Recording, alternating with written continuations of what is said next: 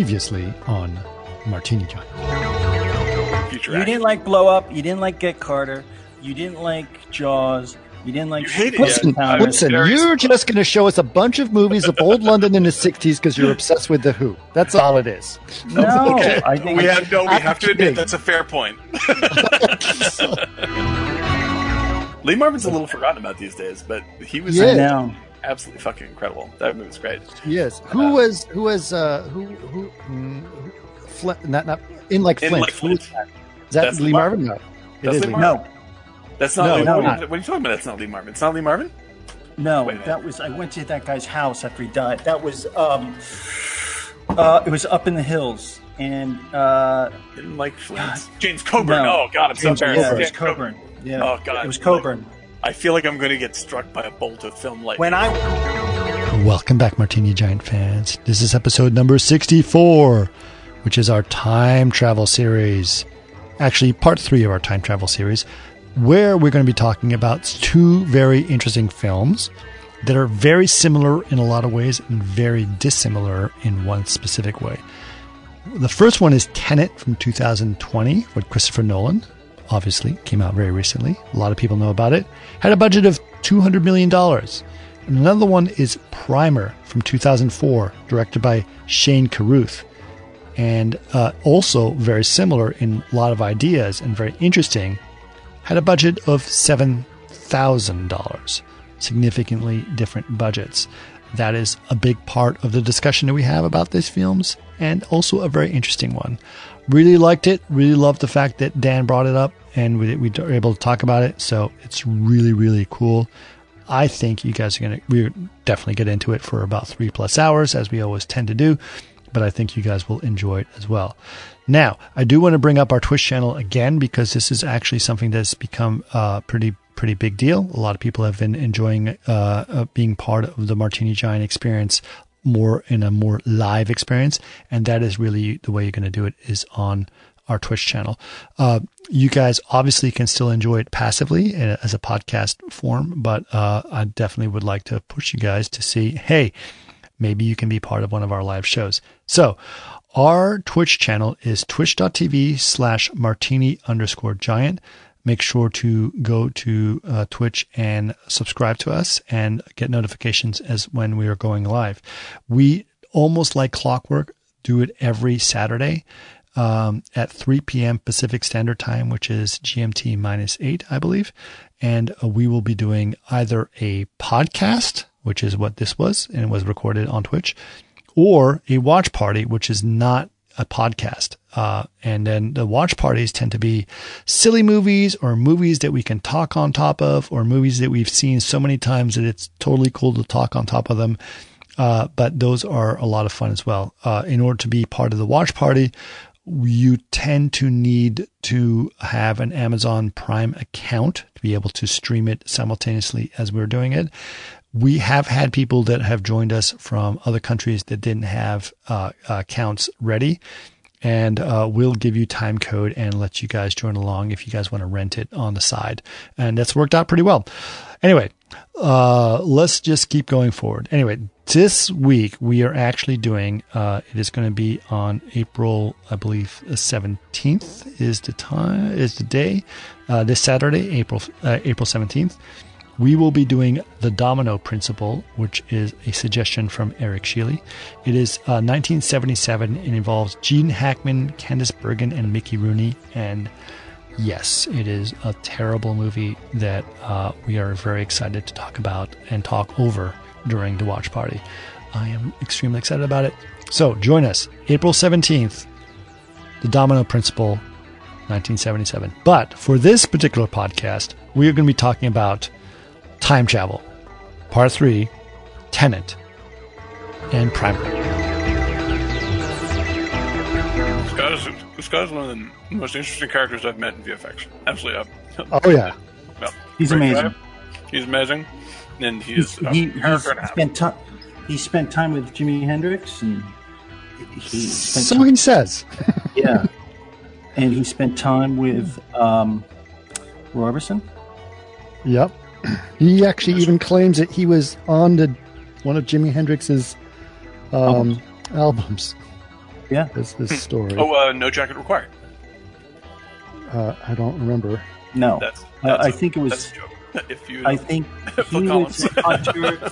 He was at Hunter at 67 because he saw Cream at Hunter College in 67 in the city, and Hendrix had his studio in 6th and 8th, and he went down there and spent time. There are a lot. Patti Smith spent time there because it was kind of an open door thing. I don't know if he played with him, but I definitely know that you know if you were part of a scene down there and you kind of walked by it. So I used to live down the street from it, and it's still there, and you can just kind of walk in, say, "Hey, man, is Jimmy around, man? I got something for him." And you give him drugs and like, "Yeah, let's go to the back staircase and hang out." Yeah, I mean, it was that kind of scene back then. So I don't doubt that he went there. I wish I did, but I know that he saw Cream. We talked about that when I worked for him, right? Which was a big deal. You know, it was a pretty big deal. That's a pretty good. Yeah, that's a good story right there. I like that story. Roy Orbison, who I loved, and we kind of had the same musical taste, so that's where we hit it off a bit. So. And, I didn't come to appreciate Roy Orbison until much later. Oh, beautiful. Yeah, he was really something else. I think because my introduction to him was the Traveling Wilburys, which I didn't. I remember that. Yeah, you did not like that. Not a big fan of that band, but I liked everyone in the band individually and discovered their music individually apart. As you guys all know, I'm a huge Mark Knopfler fan, so that was my journey into the Traveling Wilburys. Yep, I understand that. Which was interesting because I think the Traveling Wilburys was like that was not that long after the breakup of Dire Straits. So they did their final album, and then Mark Knopfler left and said he kind of wanted to relearn guitar, like he wanted to relearn the music. And then he sort of went on a walkabout kind of like in southern United States, like Louisiana, learned blues and did a bunch of stuff in blues. And then I think then he eventually ended up joining the Wilburys. And then I don't know if he was in the Wilburys. I thought he was. No, I think it was George Harrison, Bob Dylan, Tom Petty, Jeff Lynne, and what did I say? So it's George Harrison, Bob Dylan, Jeff Lynne, Tom Petty, and there's 5 of them, I guess, right? And then I know that Jeff Lynne produced it, and I know that Kevin, what's his name, played drums. And Rutger Hauer says, right, he was not in the Wilburys. What was I thinking of? It was something that he did that was related to them, though. Around that time, he did Calling Elvis. Remember? Calling Elvis was not his solo album, though. It was Dire Straits. I think it was their last album. Last Dire Straits album, yeah. 88. Yeah. 89. And, yeah. But I think they just went up to Bob Dylan's house and said, "Hey, what if we all sang together?" Yeah. He said, "Okay, yeah." And because I think, what's his name? Bob loved Roy. Yeah. And then that's where what's his name? They were all part. If you watch Black and White Night on Roy Orbison, shot at the Coconut Grove in '88, like Tom Waits, Elvis Costello, Richard Burton on guitar, who was Elvis's guy. That was such a beautiful movie, and that's why Elvis wrote a song for Roy called "The Comedians," which he put out in an album in '88, right before he died in December of '88, which is such a great song. I mean, it still hums in my head. I was living overseas at the time, but I just was like, and so it was Roy Orbison. Bono worked with him, and because Bono loved Roy Orbison, but that was that whole period where they were just kind of like kicking around with each other up at Bob Dylan's house in Malibu. Right. And so a friend of mine, he was a security guard at that house. At the Dylan's house? Yeah. The fishing friend? No. He was he ended up becoming a writer for SNL. he was, and he did a bunch of, for years, he was a writer on SNL, but he apparently, he calls him. I was like, it's going to have a couple of my friends are stopping by, and he's kind of vaguely described them. And then this car shows up, and it's like Tom Petty and like, just these people. It's like, you could have just told me who they were. I would have said, okay. That's funny. There's this guy's musician, There's a guy, kind of a tall guy, blonde hair, usually wearing a hat. You mean Tom Petty? Yes, that's the guy. That's funny. Yeah. Music is the style for lambs. Yeah. Now, I think he's got that boxing place in Santa Monica. Who? Dylan. He's got a boxing place in Santa Monica? Yeah. So if you go to Santa Monica, maybe 17th and Santa Monica, before you head to Thirsty Promenade, 16th, 15th, there's a big coffee shop, or used to be, with stuff out, chairs outside. And behind it was a boxing gym. That's his gym. So that's where he works out every day. Interesting. So if you're a bobologist. There it is. And he recorded right by DD, past the Rose Cafe on that main street. What was that one? By the street. If you look at Street Legal, the album cover, Dan, Street Legal, and Bob Dylan's looking to the left, that's right there. That's the recording studio. I'm going to Google that.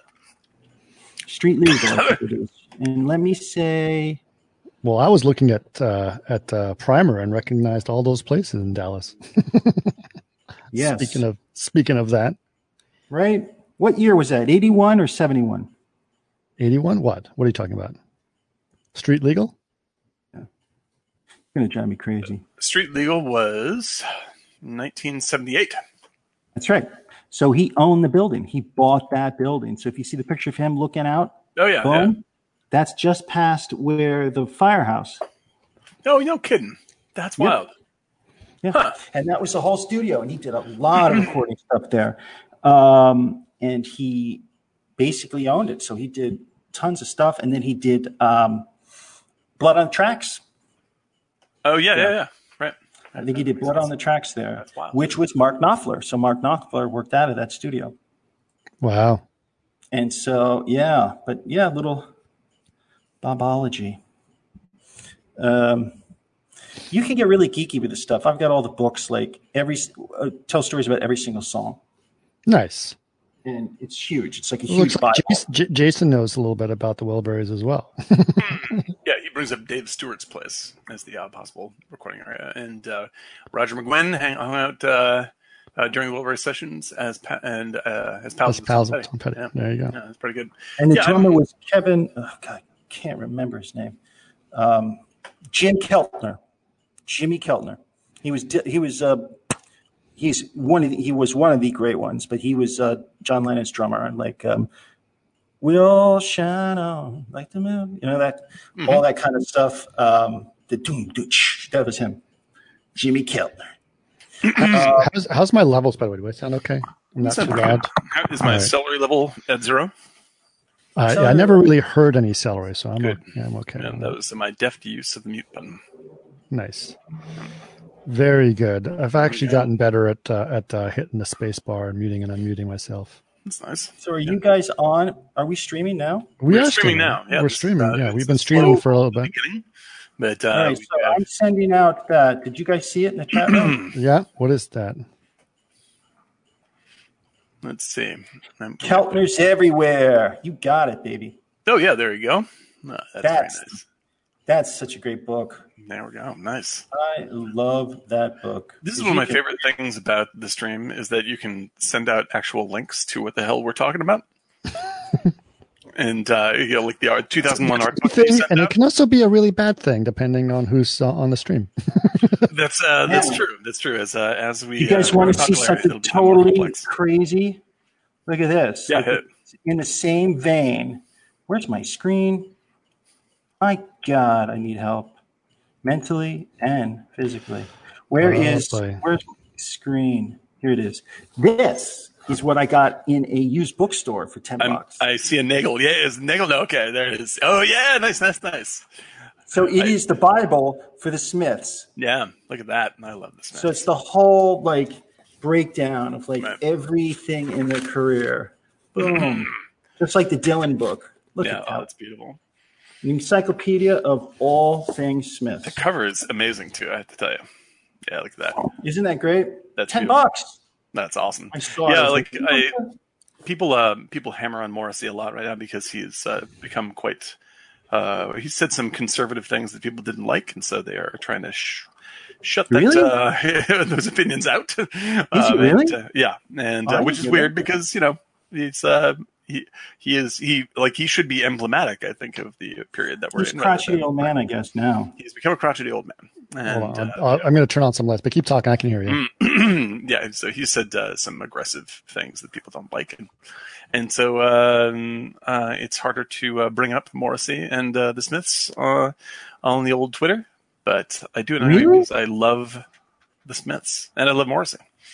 I think that Please, Please, Please Let Me Get What I Want is one of those beautiful songs, literally of all time, and gets an instant cry out of me anytime I listen to it. So I will, no matter what he's like these days, I will always be impressed by that song. Yeah, and it's and that's the song that is also famously used that nobody actually knows. I didn't even know is used in Ferris Bueller's Day Off when they're at the museum. It's a instrumentalization of Please, Please. It's absolutely fantastic. Right. Guaranteed crier. Everybody loves it. Well, it certainly made Cameron cry.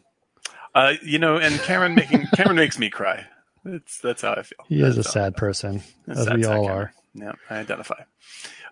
So we have people in the chat line now. Dave 3D has joined us. We have Jason Museman and Tron Feilme has joined us as well.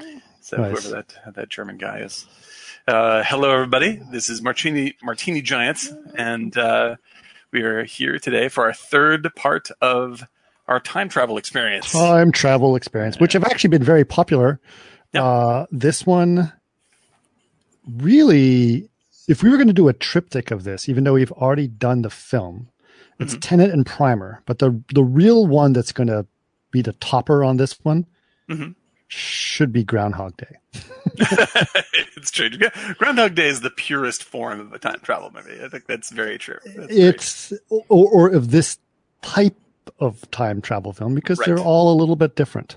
Right. And they all have different implications, which is interesting. But this one seems like, do it over and over again kind of situation. Right. In fact, I hadn't seen Primer in a little while, and I was struck by, I was like, this is a really good pairing in a couple of ways because yes, very good pairing. Right off the bat, first of all, the time travel mechanism is identical. They have to spend time it's an absolutely they have to spend an equal amount of time in the box because they are traveling. They're going backwards in time in that box. That's what's basically happening in Primer. And Tenet just does it in a instant turnaround fashion, but the mechanism is identical. And it's about essentially two guys learning to trust or distrust each other, both of them. And one is one of the most expensive movies ever made, and the other is one of the most inexpensive movies ever made. Yeah. Exactly. So this is a unusually excellent combo. Very likely going to guess which one I think has a better story. Yeah, it's. I believe I'm not going to disagree with you on the movie that you love. I'm going to disagree with you on the movie that you don't like. That's where we're headed for sure. Well, of course, they wouldn't be a Martini Giant if we didn't disagree. Just to advertise just to set the stage for the later part of the podcast for everybody. But we don't have to face the facts on that one just yet. It's good that now. What are the other time travel films that we have covered? We did the first round was. We had what do you call it? About Time. About Time, which is one of our all-time favorites. One of our all-time favorites for sure. We did Just in Time. Was Just in Time? No. Oh, there was what's the one with Christopher Reeve? Oh, it's Somewhere in Time. Frequently Asked Questions. Frequently Asked Questions about time travel. That was the first set. What did we do on the second set? I can't remember. Right off the top of my head. Come on, Martini Giant fans. You guys need to remember which one. Jason, do you remember what we did for the second time? Maybe did we only do two? I hope we No, we definitely did a second. Yeah, we definitely did a second. We definitely did a second one. Maybe Jason can remember for us, or I will dig up. Let's see who gets there first. Let's see. Martini giant.com time travel. It's been Part so long. 2.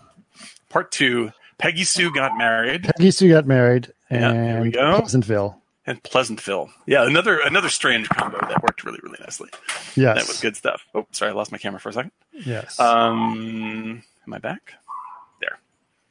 There. Okay. There we go. Yes. Somewhere in time, the first ones were pretty good. Our time travel films seem to do pretty well. A lot of people like that as a theme of a movie, for sure. Well, Peggy Sue got married, and Pleasantville, the third should have been Back to the Future, because those are all kind of similar ones. Yeah, I mean, obviously, for part 4, we're going to have, or we may have to consider actually doing Back to the Future. It's just that those movies are so. I mean, everybody knows those movies so well, right, that it's kind of hard to come up with new stuff to you say. lose the fact that it's time travel because it's just so popular. It's like, I don't know. It just seems like a normal part of a life. It's not as eerie. I don't know. It's not as eerie as, say, Primer. Primer scared me. Primer is eerie, I think, for non-time travel reasons. There's also eerie time travel reasons. Yes. But it's the way that it's filmed. I mean, it's so cheap. Yeah, the character story is the chateau feel like a Chris Nolan film. Yeah, exactly. But yeah, there's an innate like all these movies, I would say, like Somewhere in Time has an eerie quality to it, right? I think that it's arguable that About Time has an eerie quality to it, but it turns it around into an extremely positive quality. Like it's like it gets into this weird depressing zone, and then it flips it and becomes incredibly uplifting towards the end.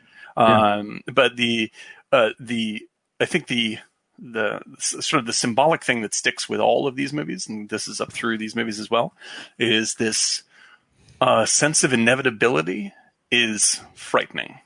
I think inevitability is a frightening thing that is rarely captured, and time travel films do it particularly well. Right.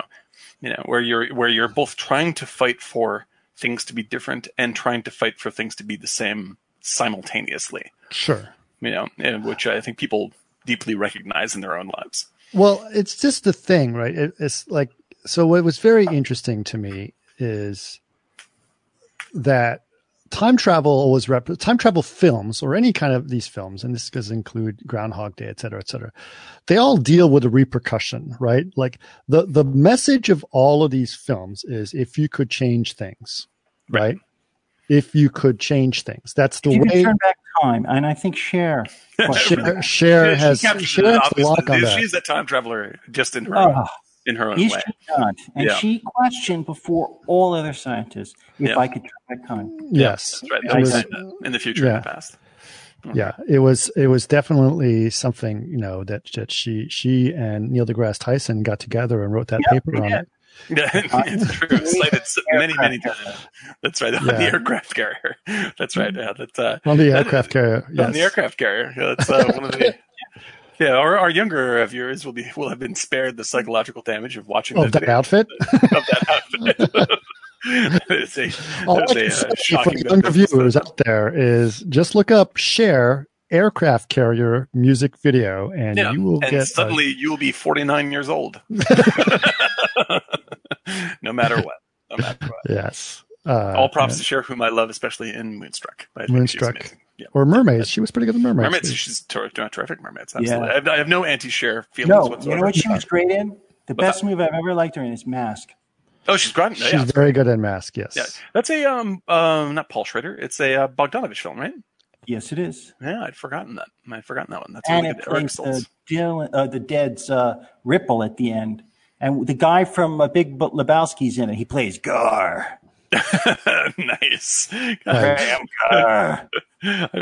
we can connect this. If they're part of the Lebowski universe, I think that's and also Eric Stoltz and what's her name? Laura Dern. Laura Dern. Terrific, absolutely terrific. When you say Eric Stoltz, I have a friend of mine who happens to have the name of Eric Stoltz, and I was like, wait, what? And I was like, oh, you mean the actor? Of course. Yeah, Eric Stoltz. I think that Eric Stoltz should have had I think that Eric Stoltz should be more famous than he is. I should have had a cameo on Back to the Future. Speaking of time travel. Yeah, exactly. They shot the whole fucking movie with him. Yeah, no, I think they not the whole movie, but they shot an awful lot of the movie with Eric Stoltz, and then they had to fire him and cast somebody else.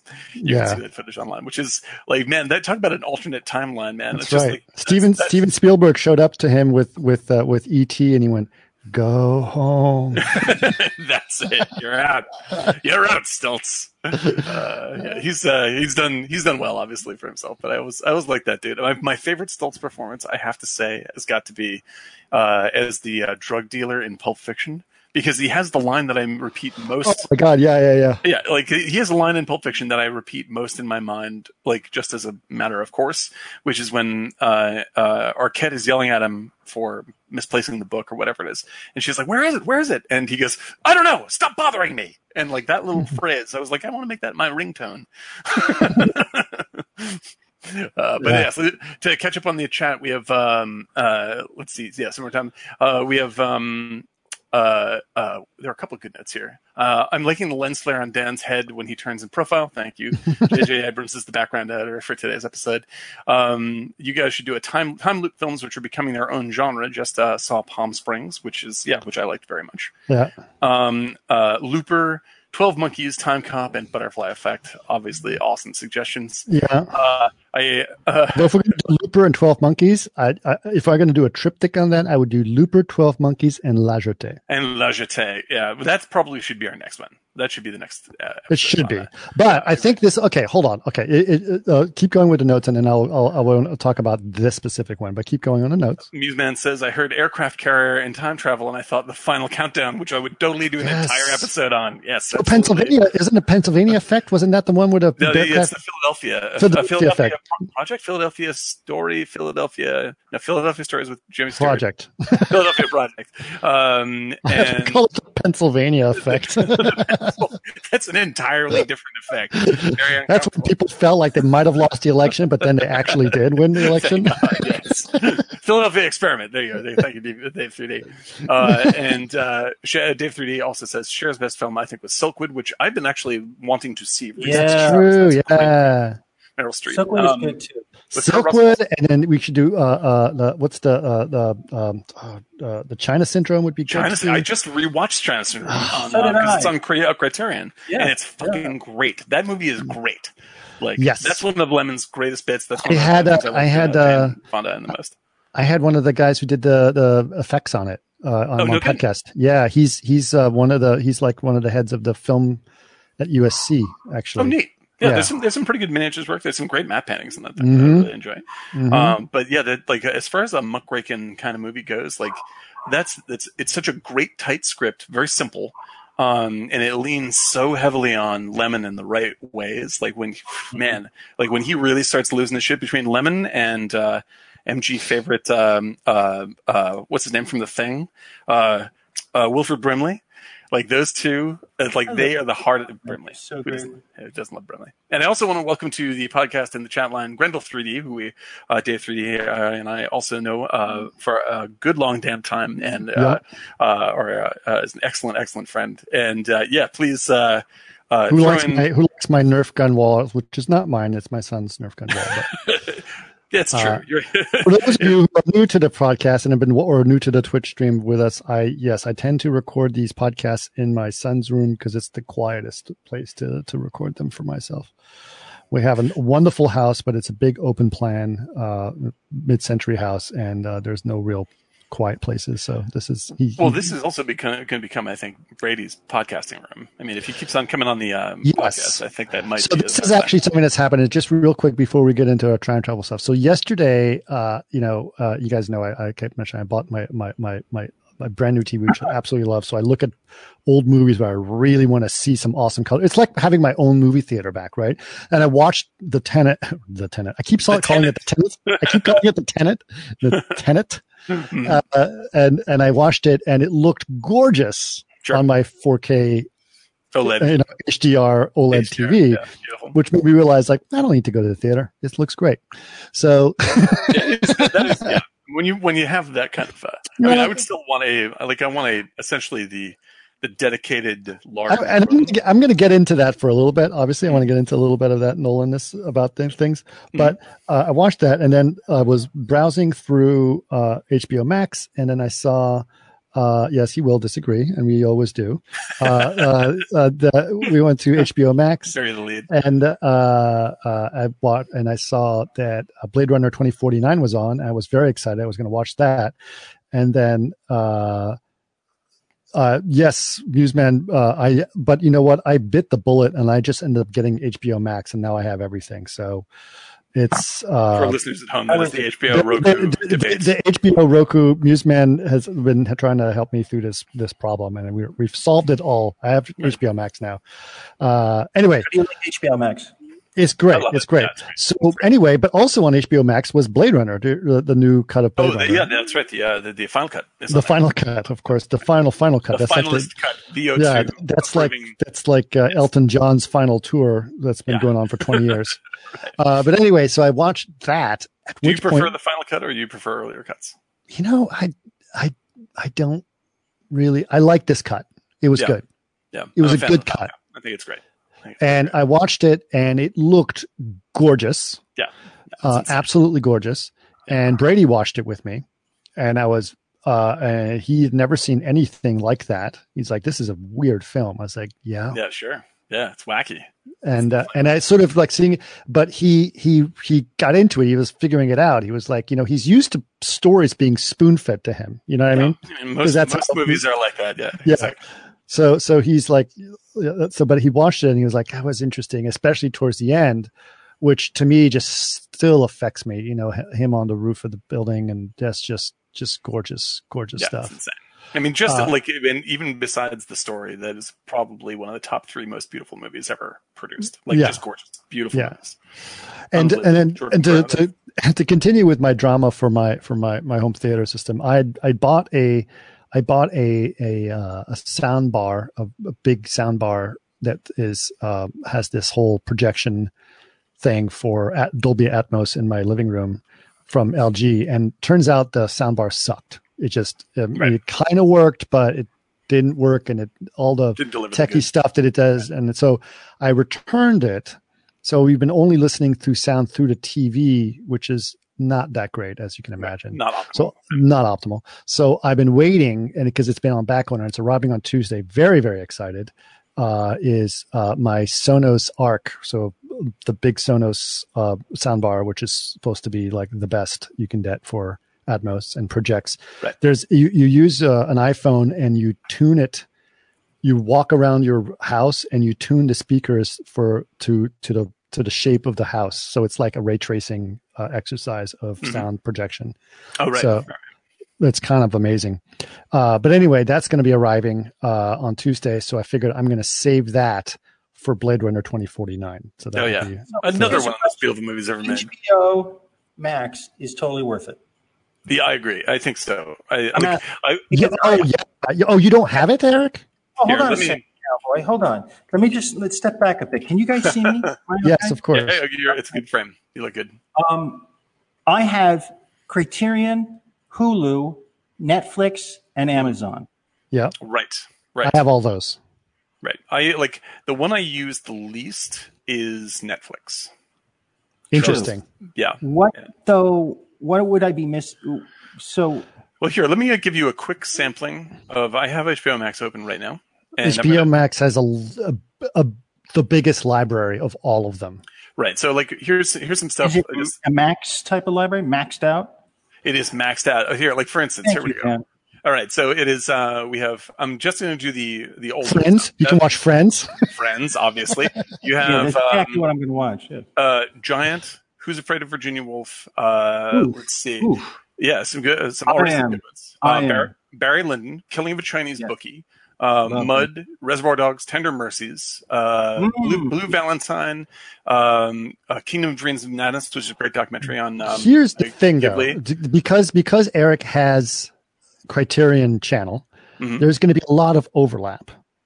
There is a lot of overlap. But the thing is, what I like about Criterion Channel is that it does these little things. There'll be Blocks. like, here are Peter Sellers films, or Yeah, here. it does a lot. And it has the extras that you want to see. Yes. I agree. And so HBO Max doesn't do that, but it has a big library of things that are pretty interesting. Like I have Sabotage, North by Northwest, The Lodger, Lord of the Flies, Last Wave, Knife in the Water, Frantic, Foreign Correspondent, Umbrellas of Cherbourg.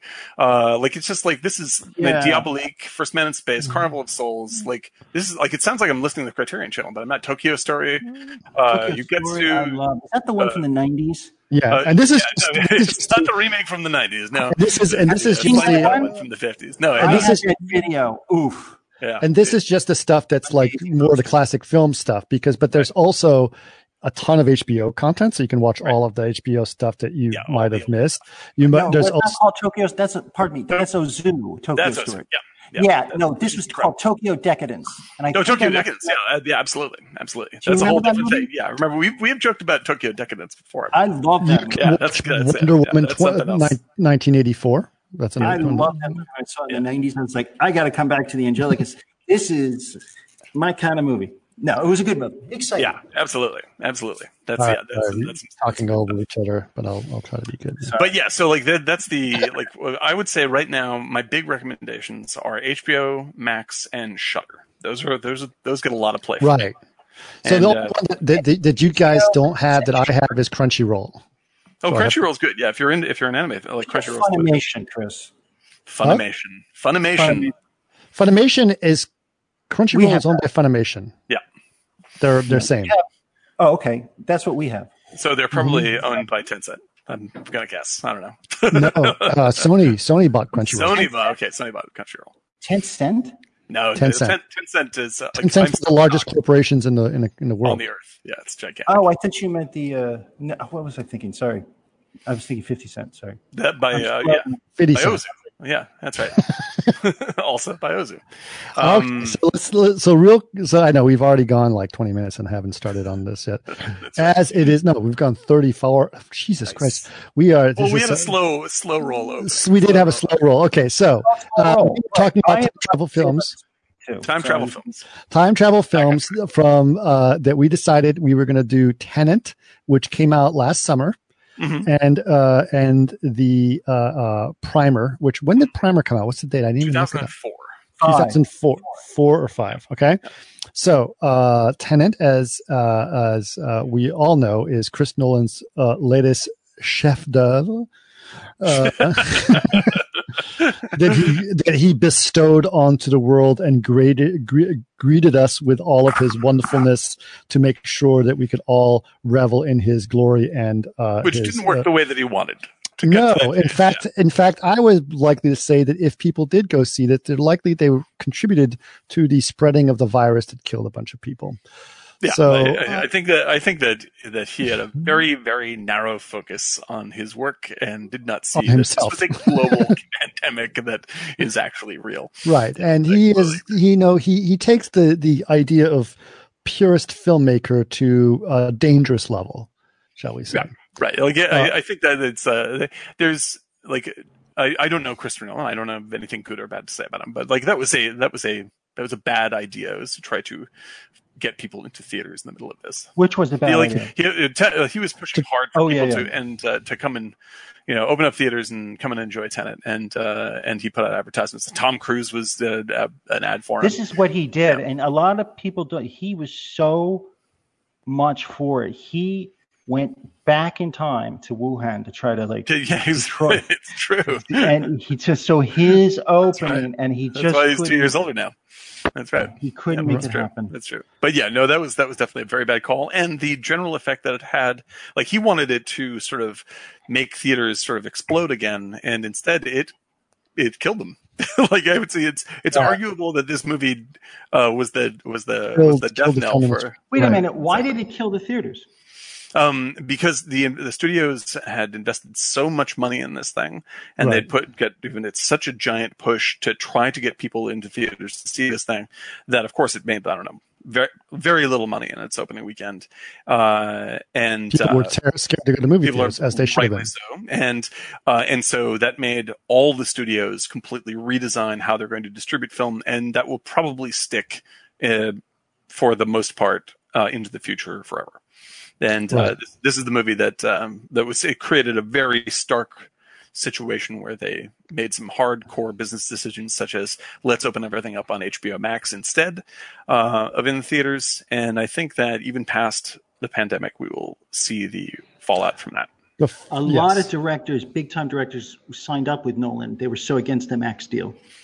Oh yeah, though I think they were like, I mean, I can, but pandemic aside, I totally understand, making like I think like that myself, and I would be if I were like spending that much time and that much money and that much love in making a movie that I cared about, and someone said, listen, hey, it's going to be on Cinemax at 2 a.m, I'd be like, that stinks. I just, this is my passion project. And so I understand them being upset about it. And, but like, I think that people had a range of reactions that were from upset but reasonable, like Denis Villeneuve, to like not so reasonable, like. Well, okay, hold on. There's two reasons. One is their whole lives. A lot of filmmakers have been told the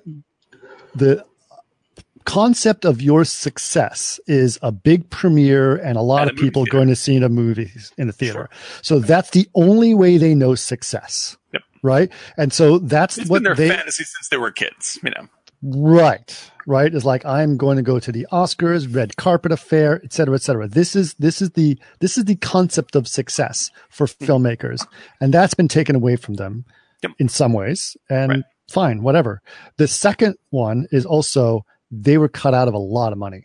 Oh, shitload of money. Absolutely. Yeah. Big and deal, so that is also something that is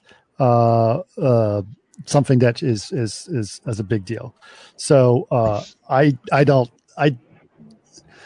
the film okay, I'm going to get into this real briefly. I was hoping maybe we'd do this towards the end, but the film industry and everything about the concept of how we see things and how we experience things is going to be completely turned on its head. Right. Because of, who can guess what I'm going to say? Anyone is going to say what happened this week, literally, that's going to change everything about how we know creative content is being made. NFTs. There you go. NFTs, yes. For people that don't know what NFTs are, that is when you make a piece of artwork unique by locking it down with blockchain. Is that correct? That's kind of what it is. Is that about right? Okay. Kind of. It's a non-fungible token. A fungible token is something that is repeatable, completely repeatable. So like a Bitcoin is a token that's repeatable, meaning it's complete copy. Every Bitcoin is identical. Right. That's the whole point of it. The opposite of that is something that's completely unique. And so basically every piece of art is like a new currency, as if you think about it that way. Right. But the art, what's interesting is the art itself is not what you're buying. You're buying the token, which is represented by the art. Right. So whatever, like the painting or whatever it is. But the beautiful thing and the game changer for me about this is like, even as an artist, because I started with this already, doing NFTs. Yep. And if I create something, and I spend a lot of time creating stuff, not Martini Giant stuff, but as an artist, I think we should take all of our content on Martini Giant and NFT the shit out of it. Okay, but we can talk about that. That's fine, and that's a discussion we're actually going to have this week. But the thing is, if I make something and it costs me $6 through MetaMask to post it, okay. So it's a lot of my moody paintings, digital works, or stuff from my show, all that cool stuff. Right. I put it up there. Okay, no one buys it, fine. But if somebody buys it and they buy it for, say, $50, the print, they own that print. Then in 5 years, all of a sudden I'm producing more work and I start to get a reputation. The value of it appreciates. Yes, and so all of a sudden somebody offers them $600 for what the guy bought from me last week for $50. Right. I get 10%. Yeah, it just kicks back to you, which is like the way that say like when actors do commercials or stuff like this. That's right. So I get 10%. So it's like having a gallery represent you, but you're in charge. Right. And you continue to get money. The Beatles stuff is crazy, but the concept of it is great for artists across the board. So yeah, like, absolutely. And think about what that means in terms of studio distribution. Yeah. Right. Exactly. Well, okay. What it means for studio distribution, let me wrap my head around that. I know what it means for from some of the stuff that I've been listening to, and I'll be happy to share with you guys. It's like, so one guy was saying, we'll be banned books someday. Right. Sure. Like, the concept of it is incredible. So as an artist, with all the stuff that, you know how prolific I am, guys, right? I'm always making something. Jamming stuff out. Absolutely. Sure. Hammering stuff every day, either drawing traditionally or CG work. Right. If I can post it and do a series of stuff that I love, and some guy offers me $100 for it, wow, I just made $100. Right. But if he sells it in 5 years and he sells it for $2,000, I get 10%. Right. It's like, oh, thank you. I'm being compensated. Paid for your work. That's nice. And for me, I love that. Right. I love that. I love that. It's not sitting on a hard drive that is not SATA anymore, and I have to get a connector and it's like there. It's done. So I guess it also, pardon me, just one last thing. It also, as an artist, makes you feel like you're represented by a gallery. Right. So you think of your 5-year plan, your long-term trajectory as an artist, and where you're trying to take your message and your work. Right. So you almost like self-regulate yourself. Right. Well, the point I was trying to make about that is like that basically like Nolan is still tied, like the traditional studio system is Nolan is tied to that. And he loves to talk about traditional filmmaking, including his hatred for CG and how he blew up a real plane. Like, oh, just shoot me fucking now. Right. Like I just don't care. And so he, I only shoot on film. Right. And of course, that's why he goes to Photocam to do all of his color, because they're the last place to actually develop film. Right. And so he has to go there, and, he likes it. He's happy with the people there, but like, that's what it is, like traditional, because everything else is bad. And I'm like, fuck you. Right. Well, I minus the Nolanness of it, I understand the argument of being pro film, because like there is no video yet that looks as good as the best of film to me. That's for that look. Well, for storage medium over time. Oh, without a doubt. Like, in a mine in Salt Lake. The fact is that it will be, give video another 5 years and it will be of a greater bit depth color wise than film ever was, and a greater, like, you'll be able to do whatever you want with it and it's going to look the way you want it to look. So like, I think that it's a losing argument simply because eventually the media will, if you want it to look, then that's very specific film, like even down to the grade of film, the kind of film, the chemicals they're using, that will be able to be reproducible 100%. So at some point you have to just go, this is a better medium. So give it up. But wait! You're just basically trying to imitate film. You're not listening to what I'm saying. I'm saying if you want to do that specific thing, it's an option for you, right? Sure. But video offers an entirely other range of other looks that film can't do.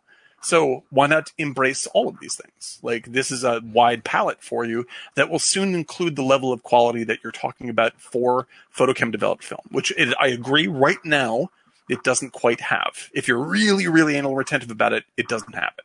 Right. But that being said, that's not going to be an issue in 5 years. They will also be able to replicate like Fuji blah blah blah 1,000% accurately in 5 years. So why argue for it? It's a media that doesn't hold up very well physically, and it's not copyable in any. Like the sturdiness of video is that it's copyable, and so like you will always be able to hold on to it as long as like there's not an EMP blast that wipes it all out, and even then we'll be able to keep it, as opposed to the nitrate film problem that plagues silent film. It's like me saying, you know what, you're not really getting the true television experience. In order to get the true television experience, you need to get a Sony Trinitron TV from 1983 and really experience the TV experience that was meant. That is the way you're supposed to experience MASH in its truest form, is to watch it on a Trinitron TV. Like, what the fuck? Yeah, Just let me experience it the way I want to experience it. It's worshiping technology over the artist, and I don't like that. And so Right. even though I understand there's a nostalgic aspect to it, and I understand there's a sort of psychological aspect to it, but if your actual argument is that film currently is better at doing what it does than video is at doing what film does, in that very narrow band, I agree with you. However, that's not going to be a problem for very much longer. I'm sorry, but I saw, I worked on Oblivion as did Looks you, and it was shot on an F65, and that is great. fucking amazing color, amazing color depth on that. And now you can do things and so like did you, Eric. Yeah, we all did. And so now you can do things like, one of the most gorgeous movies of the year is Mank, right? And Mank is shot on video. And people are like, oh, it looks like old film. And I'm like, this doesn't really look like old film. This does things that old film wishes it could. He's keeping it in the zone of feeling like an old movie, but the tricks he's actually pulling are things the studios could never have done in a million years. Do you think it's because the way he shoots and plans his shots and the way he tries to do things, Nolan, mm-hmm. that he sticks to film? Because yes. It's the immediacy of shooting with an Alexa and faster setups, he might lose. Okay, wait a minute. Where it's like here it's like there's a process that he really enjoys. That he can go out and coach his team in this process. 100%. I mean, for it. Yeah, and so I'm not going to say he's not an asshole for wanting to do that. I have my own processes that I like to follow, and they're but I'm going to call him an asshole, and I'm an asshole for saying that because I don't know the process. What I would say is that I not knowing Nolan at all as a person, I don't have anything to say against him personally. However, when he makes decisions we should try to get people in the theaters for this movie, I think that was a little bit narrow, and I'm glad that it didn't work. And it's it had an impact on the theatrical experience that if we handle it right, could still yet be positive for theaters. What if we try as a whole, as Martini Giant as a whole, if we try to every podcast insult every living director? We're getting there. We're getting there. We should have a meter for that. We did that. We got to say something bad about Nolan tonight. We knew through some inside sources that Neil Blomkamp listened to our Neil Blomkamp episode and did not like it. He was not too pleased with it. And the thing is, I have to say, props to Neil Blomkamp for listening to our goddamn episode. That is most filmmakers not be like, hey man, you want to listen to something where we rip your shit up? Most people be like, no, I don't want to do that. He actually did listen to it, and he's like, this is not for me, but thank you. And I think that was an incredibly kind thing for him to say. Also, on rewatching all the movies that I used to pitch about of his, I really liked them when I saw them again. Yeah. So what are you going to do? Regrets. That's the way it is. We really like your stuff. We apologize. Though, is I think if you get a little too much into that ivory tower, like Nolan, you kind of lose touch.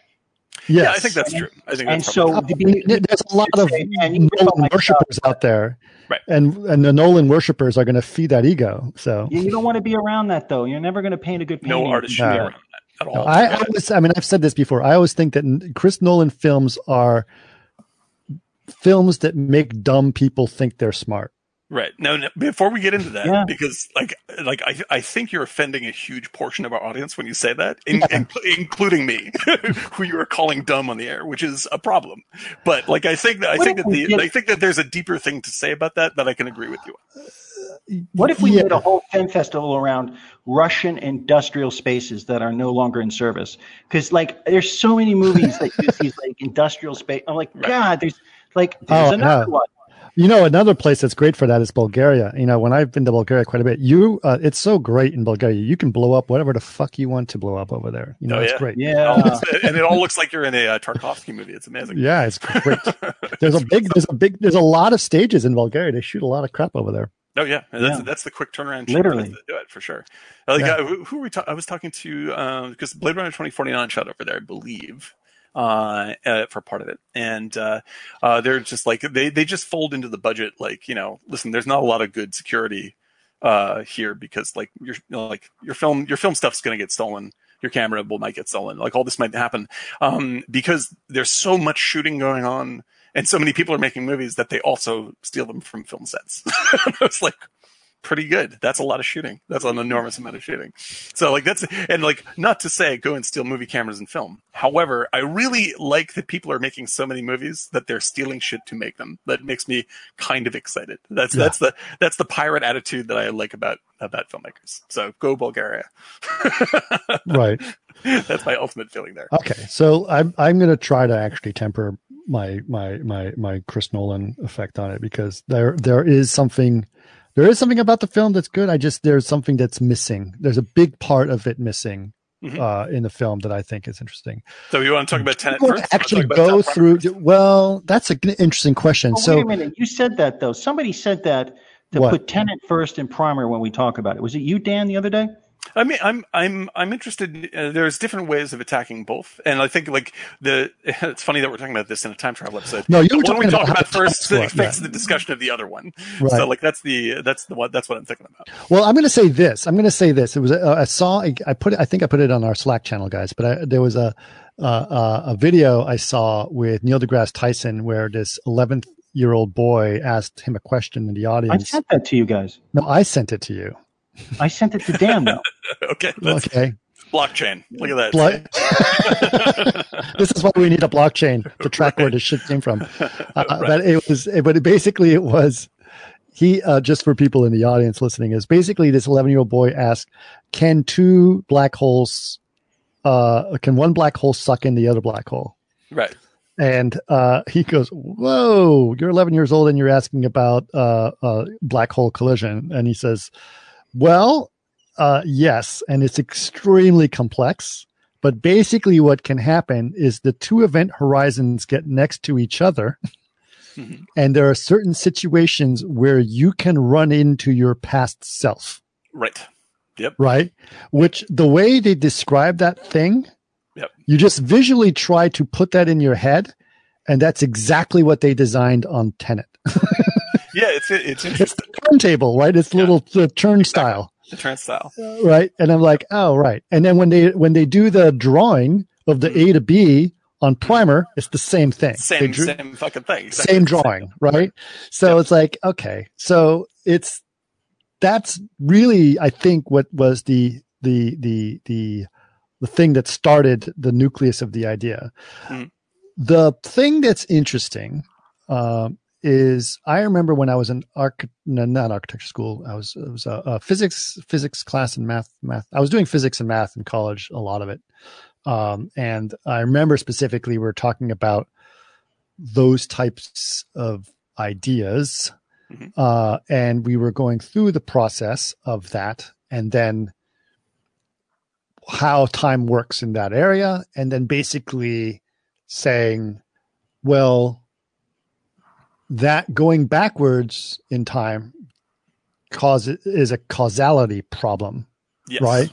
Right. Which it's an entropy problem, exactly. Right, which is most heavily, and like the real repercussions of that are not really addressed in most time travel films. Right. They're just like, oh, you just changed your future and everything's better now, like in Back to the Future, right? Or whatever it is. And then Tenet tries to do it in some way. But in Primer, they're like, the snowball effect of that.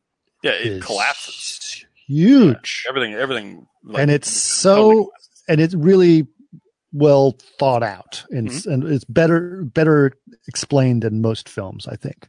Honestly speaking. I think that it's fair to say with both of these movies, so two things I'd like to say. One is that I think that both of these movies are sort of equally complex to think about, and are both really sort of satisfying to think about it in that way. I think that Tenet is Tenet is difficult to talk about minus Nolan. And I wish there was a way to separate out talking about how people feel about Nolan with talking about that movie, because I think he runs into this on Inception. He runs it like the character of the audience the film bros that love his movies, right? This is the same thing. Tarantino has this problem where it's just like, or rather, I have this problem, right? Where it's just like, I think that Quentin Tarantino is a brilliant writer-director. and I love his movies. But his personality is so abrasive to some people that and I totally understand it. You know, you see Quentin Tarantino on a fucking talk show, man. It's like he can't get out of his own way for trying. Yeah.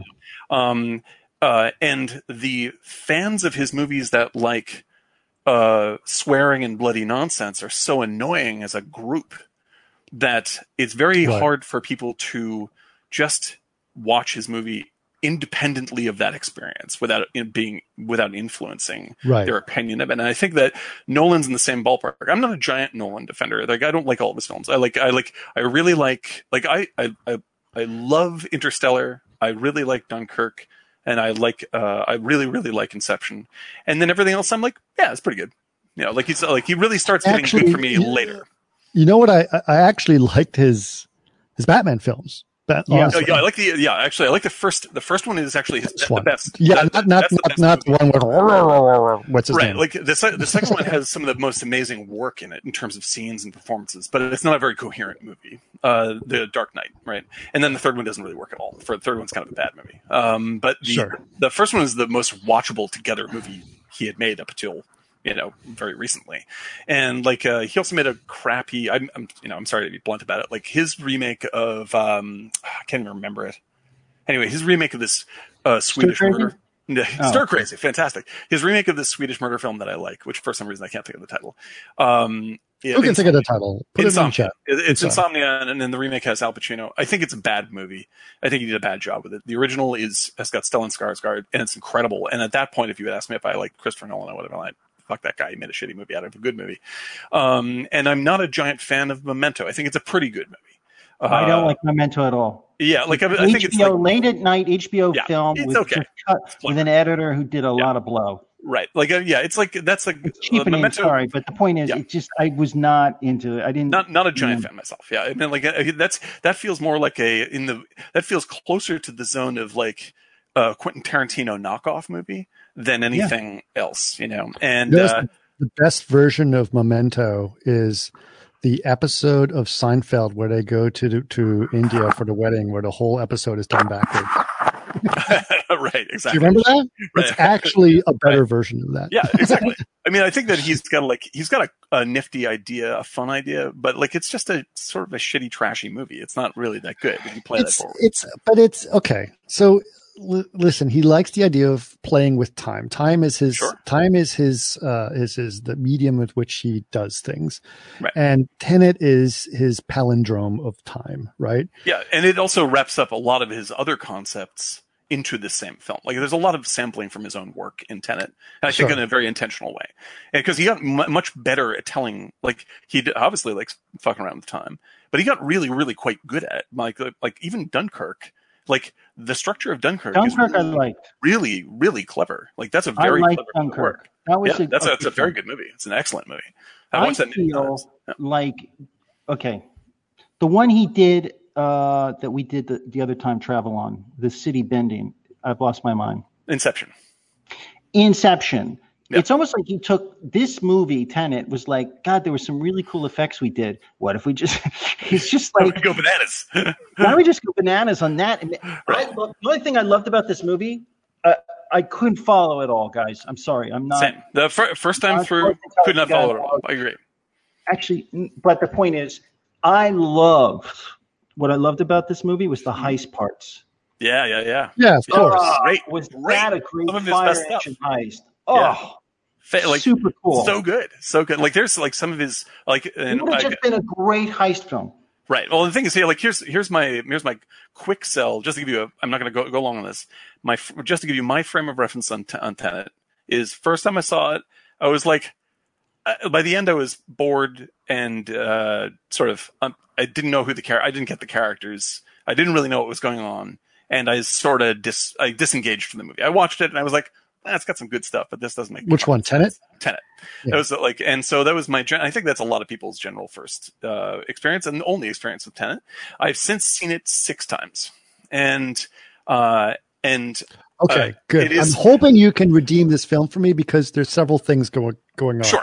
Right. I'm gonna go in a couple of things. I'm gonna just say quick reactions to a couple of things I said, and just experience about it in general, just emotional experience of this thing. So the first thing I noticed is obviously like the concept of going backwards and forwards in time and this palindrome thing was very interesting and obvious, right? Mm-hmm. It's interesting and obvious, but it was a little over the. Like it was trying to be subtle, but it was not subtle. These are not subtle. None of these. I would never say any of his movies are subtle. No. Would you say that, just as a question now, is that the center of your issue with like this like dumb movies, like dumb movies that make smart? Well, what is it? Movies that make dumb people feel smart. Is it like the movie tries to there gives off it especially the crowd of Nolan fans likes to project this idea of how subtle and brilliant, you just don't get it. That's your problem. That's why you don't like something.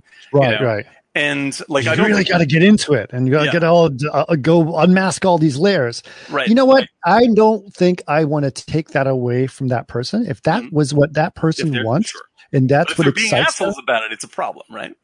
Sure. I don't think they're being an asshole about it necessarily. I just think that listen, it's not, I'm not trying to, I think there are other things that are out there. And I think, but first of all, Primer is a perfect example. If you want to tell a complex time travel film, you can do it for $7,000 fucking dollars. Yeah, sure. And you at least have a moral at the end of the story because I didn't really necessarily get a moral at the end of Primer. I mean, at the end of Tenet, like I did on Primer. Right. Now, real quick, I want to talk about the music for a little bit because that was something that was interesting to me. Mm-hmm. The music itself was a palindrome, and I liked that. And I'll tell you why. I actually have experience with this. So when I worked as a producer on the short film with Kevin Margot, who directed and wrote the Construct short, you guys have seen the Construct short, right? Great. Fantastic work. And the end credits, the music is a palindrome at the end credits of it. That's great. Right. Great. And it was done on purpose because the guy, Colin, who was the composed all the music for Construct, by the way, he won 11 awards for that score for that short. Right. Yeah. So it's beautiful. Really good score, and he did a dubstep which he made from scratch for it, which was a lot of work. You brought this up before. It's like it's so much folding and taking time to actually produce the original sound in the first place. Yeah, but the palindrome idea of music is very interesting because the music and it is an interesting sound. It is a really interesting sound, and it was done in a really good way on Tenet to make that concept of really you don't know if you're moving forwards or backwards. And they did and that idea of seeing things moving forwards and backwards at the same time in the same frame, like smoke retreating and those types of things. That was great. Yeah. Beautiful. It's beautiful. And it's a really beautiful primal film effect. It's just running film backwards. That's my thought about this. I felt like it was a cool heist film. And I when I finished it, it was almost like the explanations and knowing that you have to go back in time and syncing things to do that. Right. I was like, what if he just cut it? Because there were moments in the film, like when you saw him driving, you saw the rearview mirror broken. You're like, wait a minute, why is that broken? It looks like a new car. Right. But these little things and the things going backwards or the car driving backwards. Right. Imagine if it's a heist film, but he doesn't tell you it. It's only some weird things that go on. And it's only at the end where he's like, we actually went back in time. And he's standing there with the guy as Patterson walks away. That's an interesting point. It would have been, and I think you're right, Eric, it would have been really interesting. He would have been like, what is that? This is crazy, but I'm still into this. It only killed me where they're like, we have to go back in time and you have to do this and sync it with this. Because then I'm like, I can't follow you. And then we're off to the airport. But if you just made it the heist, I'm like, okay, I know where we are. Can you steal it? It's like, oh, you took me out. So this is something that people level like I totally get where you're coming from. And I think that like in some sections things like exposition works for me. In other ones I'm like, he clearly put this there because the studio is like, this makes no fucking sense, and you have to say something out loud. And so there's a little bit of that for me. But I think overall, like I'm not bothered by intense exposition of these kinds. I wasn't bothered by it in Inception, for instance. Like, people complain that Inception is nothing but exposition. I'm just like, yeah, but so is The Dirty Dozen. Like, The Dirty Dozen is almost all, like, literally 100% exposition, including when they actually start doing the fucking thing. They do it as, they show you it as preparation of it and then intercut it with the thing as they're explaining it. But they're making a scene out of it, right? And so, like, it's what, right, when it works best in Tenet and Inception is when he is making the fact that it's enjoyable to listen to clever stuff part of the scene, then it's working very well. You know, when they're doing it to sort of Band-Aid stuff, which happens more in Inception than I think it does in Tenet, when they're just like, oh shit, people might not understand this, we have to quickly explain it, that's when it's a little hitchy. You know, that's when it's a little bit draggy. But, like, there are parts where I'm just like, this is sort of, I like the spookiness of what is happening here, and I like learning the gag. So I think that exposition is not necessarily bad, but exposition needs to be a part of the plot. Like the enjoyment. Yes. And it is, yes. And I think the problem I have with the exposition in a lot of his films is that it's exposition in really cool and beautiful environments. It's like, shut up. I just want to see the world. It's gorgeous. It's like, yeah. We are. Hey, hold on. We might be on the Amalfi Coast. I know. Right. I mean, to contrast that with... Just explain, when we're back in London and we went back into time. No, focus on me. Wait, it's such a beautiful... But it's gorgeous. No, can I ask you a question? I just want to talk to you right now, okay? Can I ask you a question on this? Like, do you think that, because, like, this movie seems to go out of its way to tell you to not pay attention to it. Like, while it's explaining all this fucking shit, like, he does the most distractingly beautiful visuals. He has a line where he's just like, please stop trying to understand this, just feel it. Right. That's my the thing. Like, he says this out loud to try to cue you to do that. You know who does that, but with dopey dialogue? Mm-hmm. Austin Powers? James Bond films. James Bond films, which he's always wanted to direct, obviously. Don't you remember there was a scene scene in Austin Powers when he goes back in time and the guy says, but wait, if I go back in time and do this and then, he goes, I think you're trying to think too much about it. You shouldn't do it and just enjoy the film. And then he turns towards the camera and says, and so should you. And so should you. Yeah, exactly. And I think that, like, there's something honest look at that, you know? Like, one of my absolute, like, straightforward criticisms of Tenet is something that he did on purpose. And he also did it on purpose in Interstellar, though I liked it in Interstellar, is that he tries to keep you from hearing dialogue. Like, he does this in Batman, he does this in Dunkirk, he does this in Inception. He makes the score too loud too, as well. He's intentionally trying to stop you from listening to this stuff.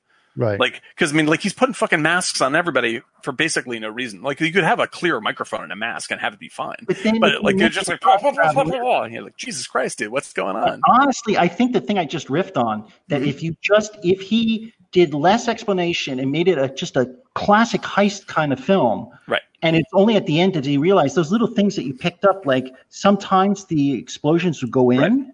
And right. Like, I think it's a really great point. I think it's an excellent point. I mean, that would, when they're running across the thing and those explosions, imagine them going backwards. And you're like, what the fuck is happening? Right. What the fuck is that? So, like, here's the question then about, like, both this and Primer, right? Is that Primer can do what it's doing because there's only a small percentage of the population that's going to enjoy Primer. When I was watching it today, I was like, this movie is for people that, like, really enjoy a lot of intellectual talk, barely any explanation that would sew it all together, and sort of, like, very intricate moral problems of personal relationships and business.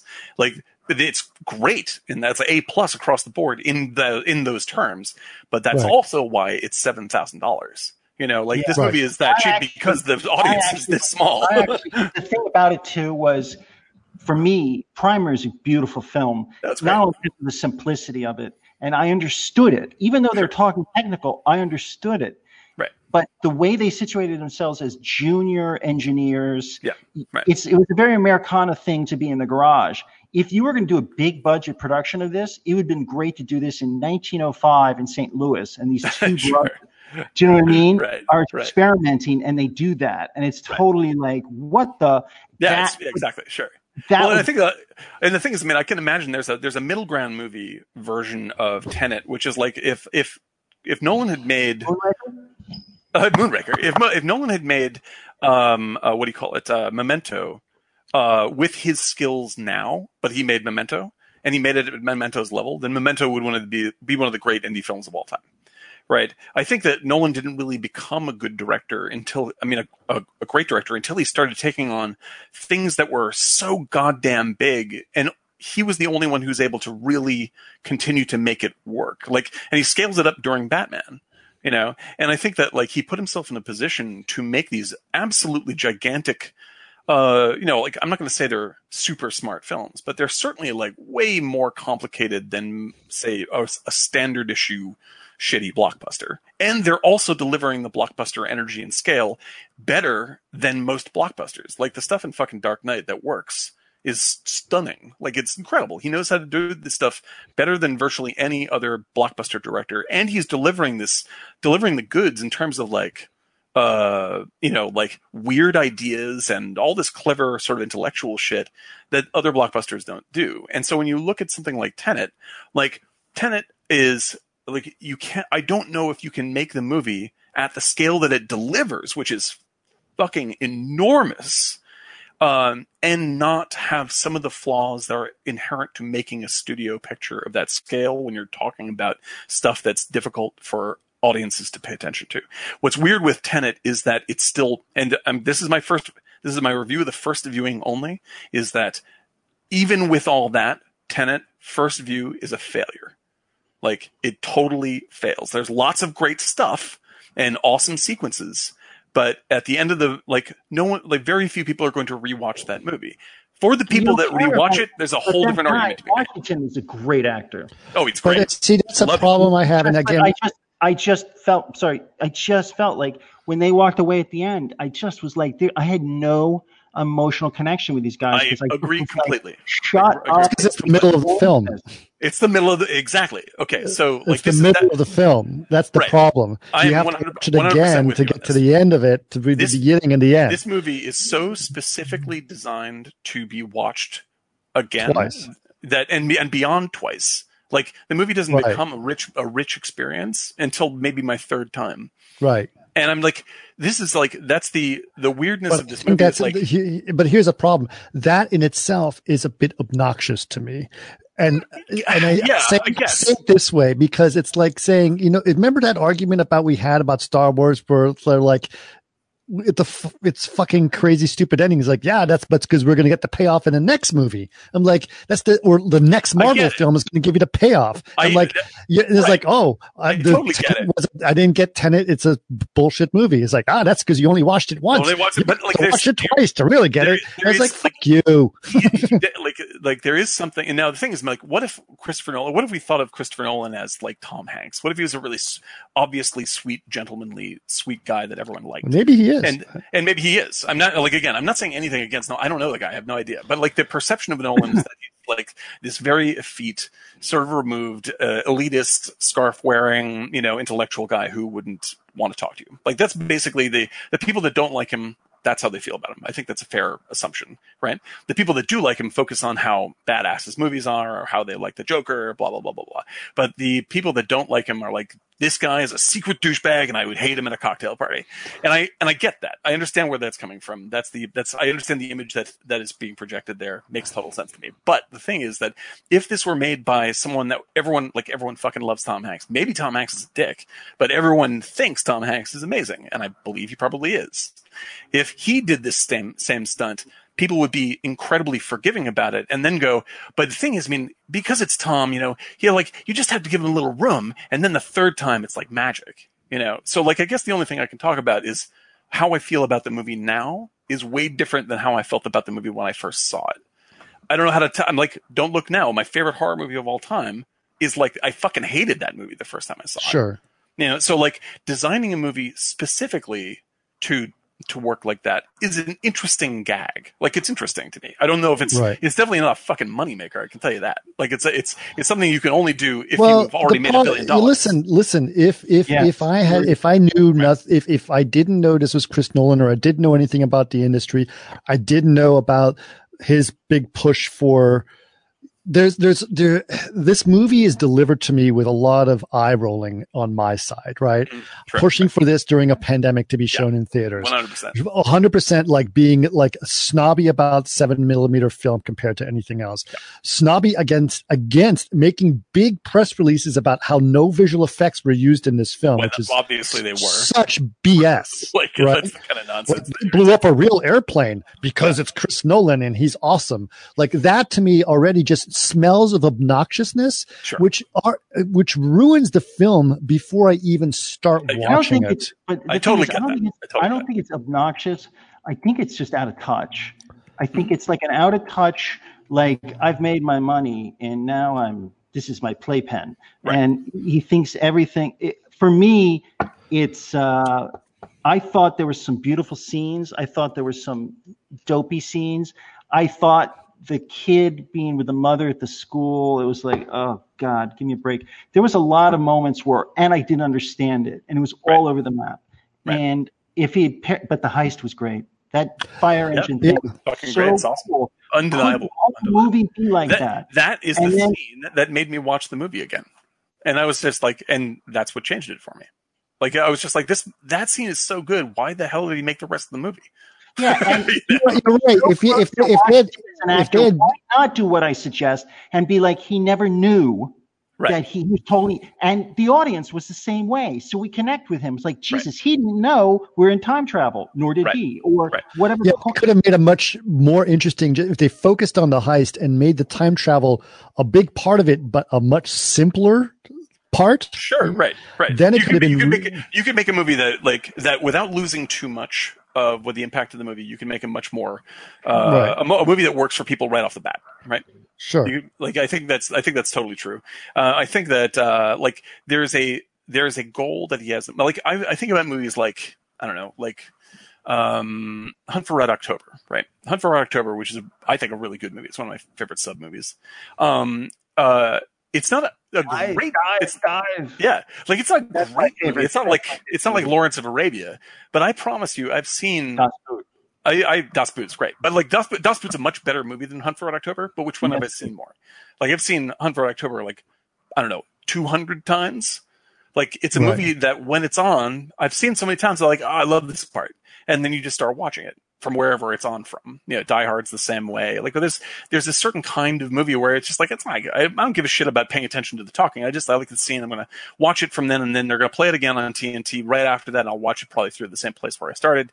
And that's it. Like Nolan has created a movie that is that. Like that, the only way to appreciate it. It's like, I said to a friend of mine on Twitter, I was like, this is like he made the millennial dad's version of Die Hard, where it's just like, that's, oh my God. Oh, wait a minute. Hold on. Okay, hold on. That's when that plane crashed. Right. That high angle shot. I was like, man, that's just like the second Die Hard movie. Die Hard 2. I thought the same thing. Exactly. I was like, that's weird. It kind of looks the same. And literally where it was, the snow was out there. It was a map painting. Yeah. He's trying to frame this as a movie that you have seen a million times.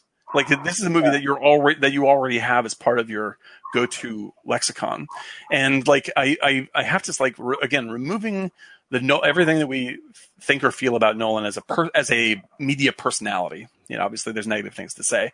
Like I still look at that and go like, oh, that's really weird. He did that. Like it's an interesting thing to have done. I don't bet the studios are pretty pissed that he did that, and I bet that most people aren't going to see this movie twice, so they're missing out on where he's going. So he's sacrificing that as a thing to get to this weird, very specific kind of experience where you don't like something, and then because you come to sort of, or at least for me, come to understand it, I ended up really loving this movie. Like I would definitely easily watch this again today. Like this is a really, really good movie that I like the whole way through now. And it has a whole different flavor to me. First time I was like, by the midpoint, I was like, I'm confused. I'm a little bored. I don't really like anybody. And I'm going to slowly tune out. And that's, I think, almost everyone's experience watching this movie. And that'll be it. Here's my thing with that though. I know what you're saying. And to go back to it, but when you have Hulu, Netflix, HBO Max, you have so much material to see. and so many time. It's only 24 hours in a day. Yes. Your work and your family. What the fuck is he thinking? Am I No, you guys don't dedicate enough time to Chris Nolan. Well, He deserves more of your attention. Here's the thing that I think is really funny about this movie is that what will save this movie is HBO. Like the thing is, the thing like this is such a good point. Yeah, like the people will come to go. People watch this again and go like, "This is way better than I thought it was." And then they'll watch it a shitload of times and be like, that movie's probably pretty fucking awesome. But that's only going to be happening because of streaming. That re-emphasizes my out of touch thing. Exactly. And at a certain point, it's like, all right, he's got an enormous house up in Mulholland. Sure. God bless, man. I don't subject me to these like James Bond around the world stuff. Like, let's go to Amalfi and with a beautiful boat, and then in Siberia and industrial complex. Beautiful it's like, movie. okay. Isn't Kenneth Branagh the Russian guy? I mean, it's that's another like, like he's an eye-rolling character too. It's like, please. He's my buddy.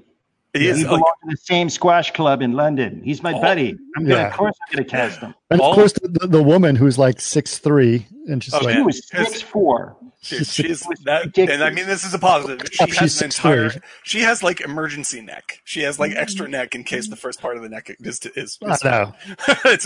she's like practically a periscope. Yeah, she's a bizarre, like a very bizarre looking person in a very, very good way. Like I was just like, she's mesmerizing. She's utterly mesmerizing. We're seeing like what the hell? And everyone stands next to her is looking up at her. Which is especially John David Washington, who I love. Yeah, he's literally he's like this. And those London street shots, they gave her like these Louboutin shoes, these with like a 5-inch spike or these high heels. It's like, God, you just add she's like a circus freak.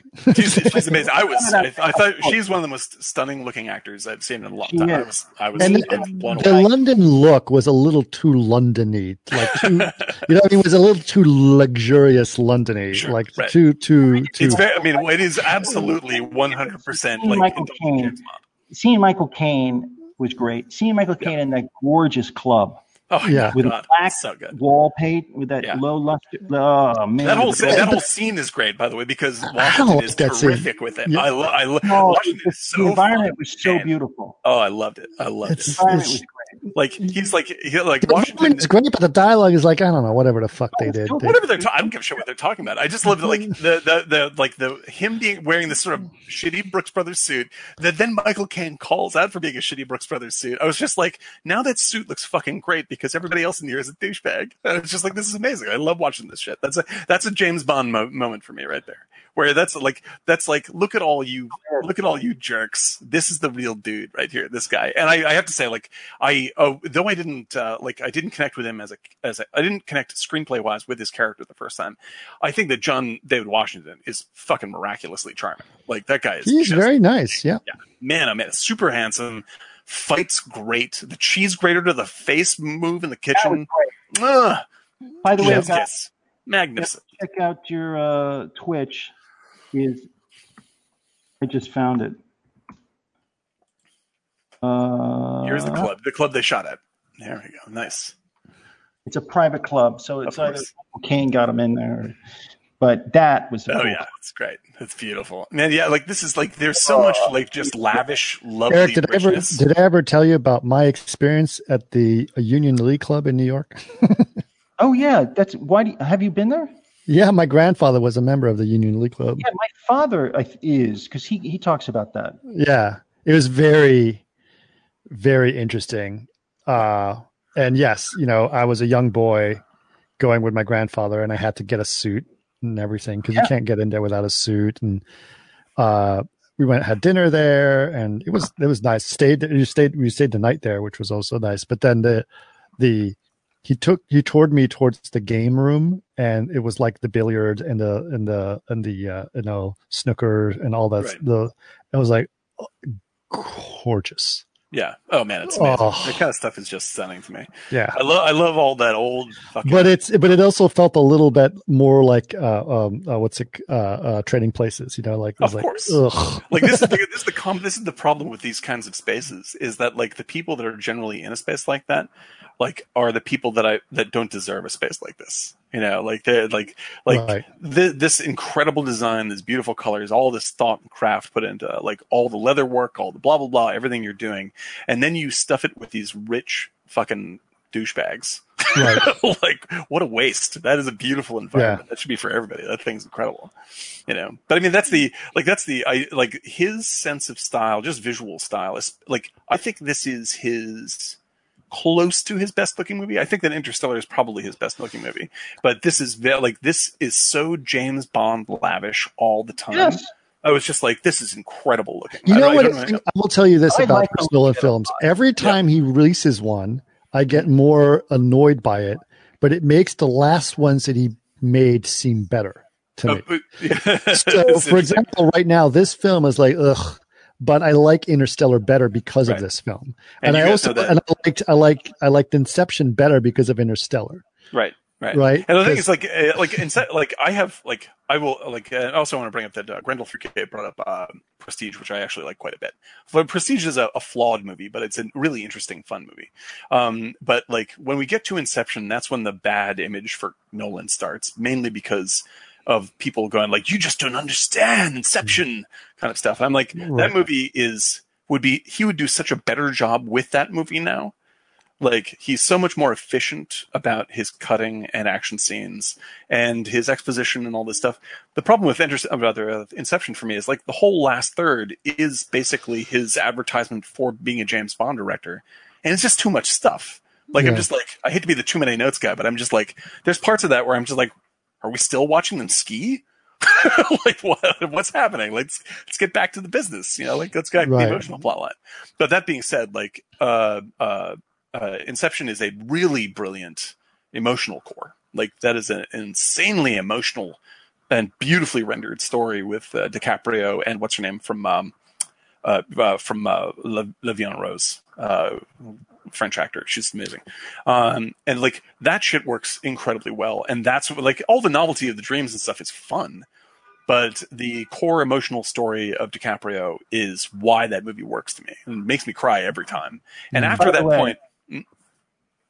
By the way, this, the Tenet, in Tenet, and I apologize, tell me. We were talking about the Roman Polanski movie the entire time, right? Right. Okay.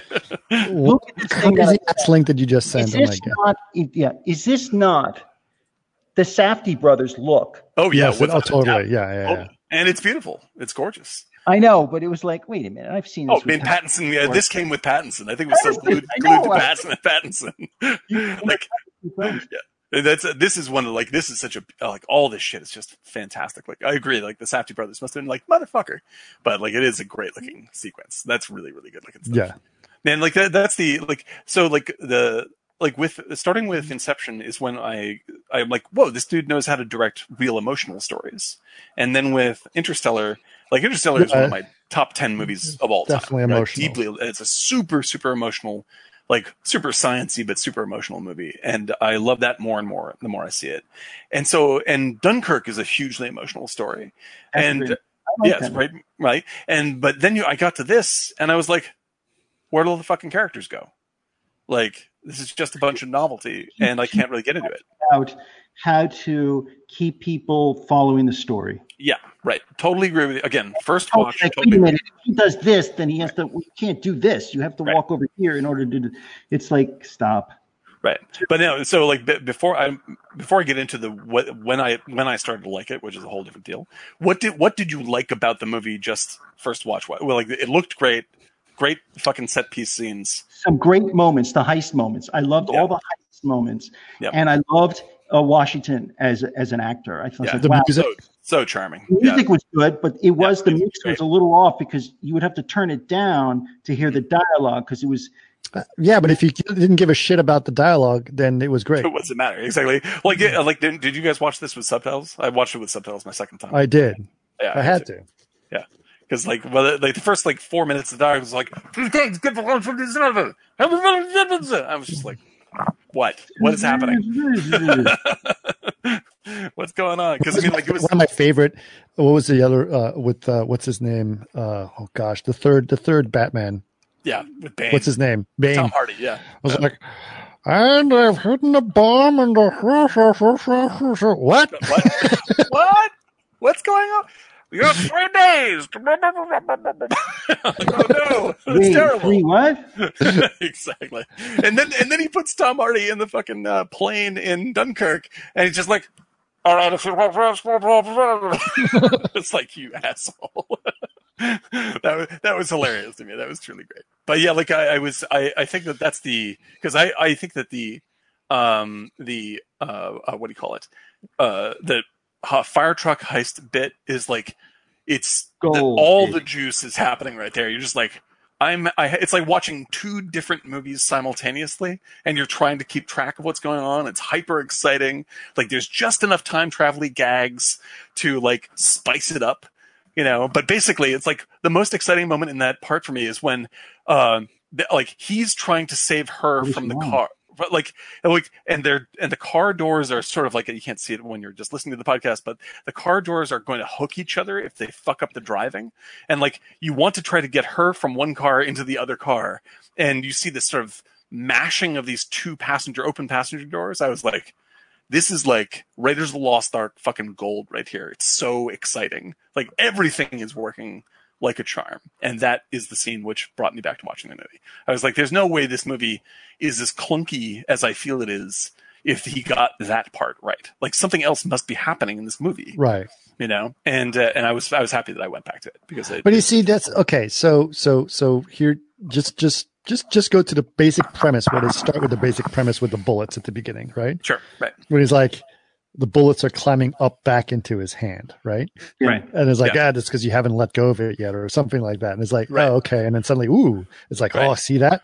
And then it's like, that's just fucking dumb. If you compare that to what they did on Primer, where they really fucking got into what it means to go backwards and forwards and the implications of that. Yeah, but that's 2 different kinds of meal right there. Right? I understand. One is like, Nolan is selling you a fucking entertainment, and Primer is selling you a But the thing is, Tenet feels like it's trying to be super.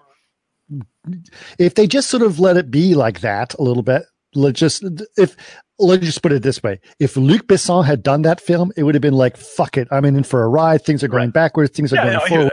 I don't give a shit. It's a fun ride and it's good. But with Nolan, it's like he's trying to pretend to be intellectual about it. And really it's not. That's what I mean by. I guess so. Yeah. I mean, I don't find it unenjoyable. Like, I think that there's a sort of like I always bring it up with, you look at Dirty Dozen, like, Dirty Dozen is a talk film that pretends to be an action film. It's a fucking awesome film. It's great. Right. But it's like, they are basically narrating to you what they are doing, because what they're doing is too complex to show. Like, it's like, you're just like, wait a minute, you guys cheating out of this or what? So instead they sort of make the movie about the telling of what they will do. And there's a definite charm to me for that stuff, especially in heist movies. And so like the bit when she's like, the scene when she does the bit with a bullet, like there's a sort of awesome spookiness to this entire scene, right? Where he walks in, like they do the little hand gesture thing, and then there's like nobody there except her. And like, she's like this, like she looks like some, chemistry teacher or something like this. And she's just sort of bored and telling him about this. And he's like, what the fuck? Like, this should be a much bigger deal. And she's like, no, I got some bullets on the table and we're just going to talk about this stuff. And like, because it's such a mismatch in what's being said versus how she's expressing it, I was like, this is freaky feeling to me. Like, this is more like a weird horror movie about time. And it's like, that's the moment. And the thing is, like, when I start to get into what I really enjoy about this movie is that there is the basic idea of what makes this movie interesting, plot-wise, is this thematic element that he's actually stealing from Interstellar, right? And in Interstellar, right? In Interstellar, all the bits from Interstellar that he narrowed down into this. Yeah, well, I think he's doing this pretty much on purpose. Like, he kept on thinking about his Interstellar stuff. I don't mind when filmmakers. It's fine. It's like fucking every Melville film is a ripoff of the last Melville film. That's fine. The original title was not Tenet. What was it? It was called Operation Exposition. And true story. I read it in a film magazine. And Makes sense. So yeah. So that was the subtitle. Was makes sense. But like the what I really liked is like in Interstellar, which is interesting because that's also a palindrome. Man, that's true. That's weird when you think about it. But like in Interstellar, the ultimate good guys are the future versions of us that we are saving when they save us. Right? Like the Tesseract is created by the future versions of ourselves reaching back into time to create the Tesseract that we can then save the future with. Right? So that's the gag of Interstellar. Same gag here, only they're the villains. Right? And what's even better about that is that they're not the villains. We are the villains. Like the people whose side we are on, the people who we are, the forward movers in time, are the ones that are destroying the future of the Earth, right? And there's a next generation down the road that is getting fucked by what we're doing, and they are fighting back. This is a symbol of what is actually going on right now. Like, that is symbolic of the generations now that are like, wait a minute, you are handing us a fucking burnt Earth, and we're all going to die. Fuck you, and we're fighting back. And he's turned this into the metaphor that sustains the entire film, is there are future people that are trying to reverse the damage we have done. And we are trying to stop them from doing that, right? But if they overwhelm us, we will be wiped out. And like, I was like, wait a minute, so we are actually the sort of bad guys here. The good guys are the people in the future that are fighting to be alive before we kill them. And I was like, once I got to that level, I was like, there's a weirder motivation going on in this movie than Ken Branagh doing his Russian accent. Like, he's the surface sort of squirrel, evil, moose and squirrel bad guy, right? But even in that, you're just like, there's like he is the most extreme version of someone who is who, by watching the way we do treat global warming, et cetera, like he has literally given up on the entire world. Like, we are fucked. We may as well make money. Fuck you. Like, he is the extremity of that thought, and he starts to make sense as a character, and he's trying to hold on to something beautiful that he can't have, his wife. That's what we are also trying to do. Like, all this, I was just like, yeah, there are themes here that are totally invisible the first time I saw it, and they weren't even made visible until what happened for me is this. Like, the second time around, or the first time around, I was like, I'm watching it from the protagonist's point of view, from John David Washington's point of view. And he feels sort of distant and alienated, and who the fuck are these guys? And like, he's sort of like standoffish with everybody, and then the movie's over, right? That's pretty much what happens. Second time I saw it, this is a Robert Pattinson movie. Because now I'm going, the person who is, like, once you get to the first scene with Pattinson, like, you're aware, it's like in Primer when you realize that, oh, the fucking earpiece was in the scene the whole time. Like, when Pattinson sits down with him, his performance is from a different point in the movie than where you are at as a viewer. Right. Like, he's like, I've already seen this whole movie. And so now watch this movie from my point of view and how I feel about John David Washington and what is happening for him. And this sort of like deep, because I have a huge sense of friendship with this guy, and he's giving me nothing in return, right? This friendship is out of sync, and you will never see us truly in sync, and only in the end will you get the idea that we will even become those friends.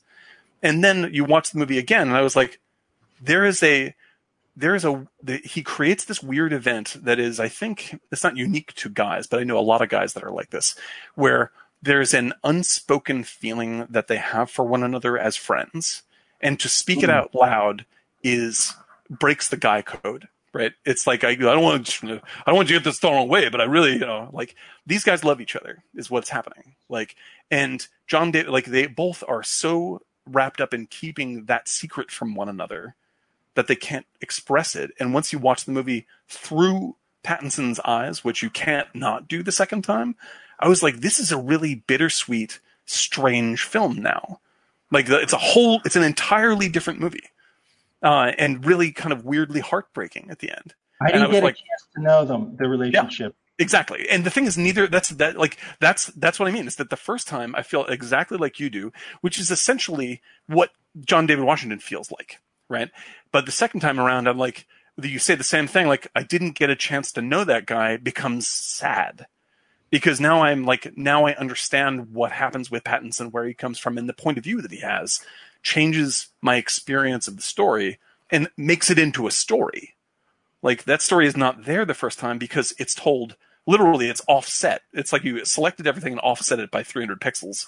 And then, like, you're starting in the middle of the movie, and then you're sort of catching up, and the guy's not lined up with it, and then the movie's over. I'm just like, oh, fucking cares. But this way, I was like, this is why it became rewatchable, because, like, now this spreads out to all the other characters. Like, all these other people that I didn't like, I'm now really interested in. And all the scenes that I'm watching become motivated and interesting because I understand the characters. And, like, the movie just grew into a thing that simply didn't exist the first time I saw it. And so I can't argue that, like, I don't know if it's his best movie or anything, but I was just like, this is a really weird thing to have done that I really, really enjoy. And now when I watch the movie, I turn it on and I'm like, it's like starting the movie feels like I came into my favorite scene in Die Hard. And I'm just going to watch it through the end of the movie. And then I'm going to watch it when it repeats again because I'm watching TBS. No.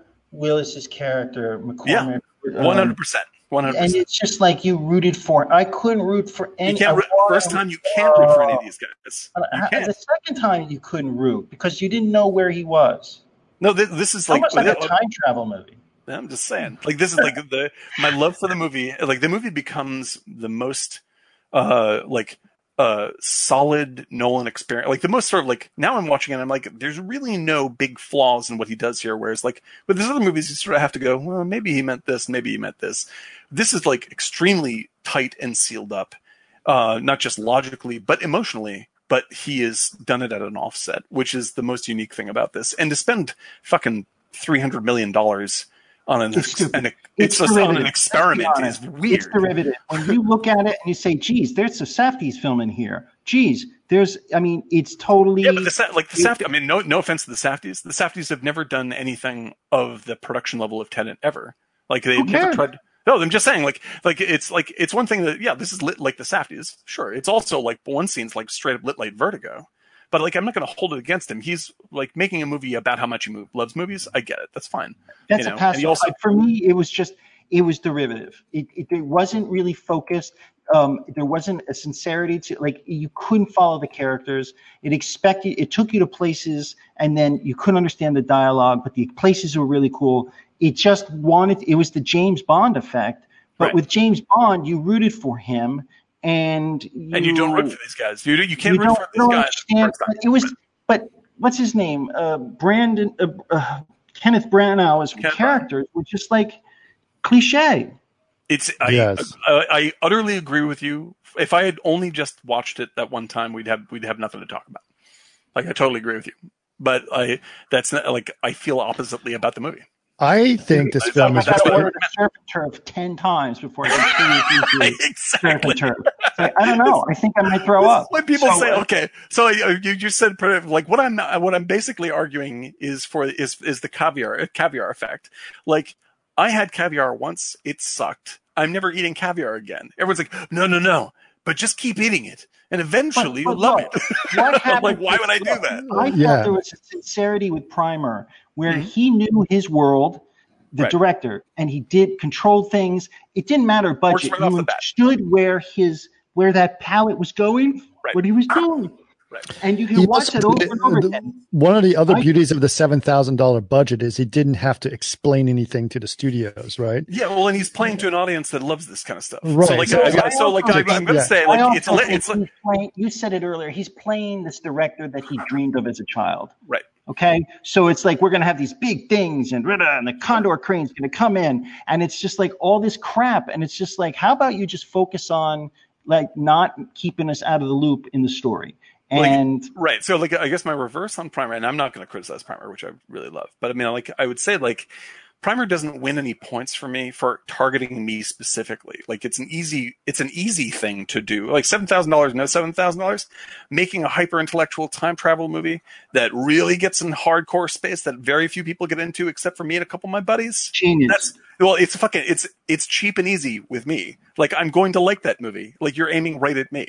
Yes. Like that's like, I can't congratulate the guy for making something that here's the burger that you like. Of course I love this burger. It's just clever and smart, and it's on his terms, and he did it. But the thing is, I'm not saying it has to.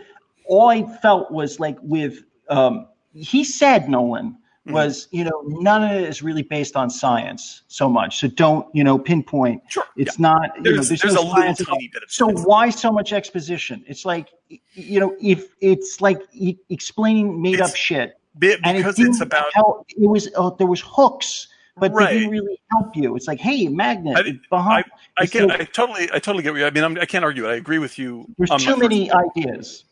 Yeah, like I think that the motivation of the heist, the explanation stuff is like once I started feeling that more as a thematic choice, then I enjoyed it, and that's all I can tell you. And so, like, I think that this is like I would say, like, if you get a chance to watch this later sometime, I would bet you $5 you'll like it a lot more. I would definitely.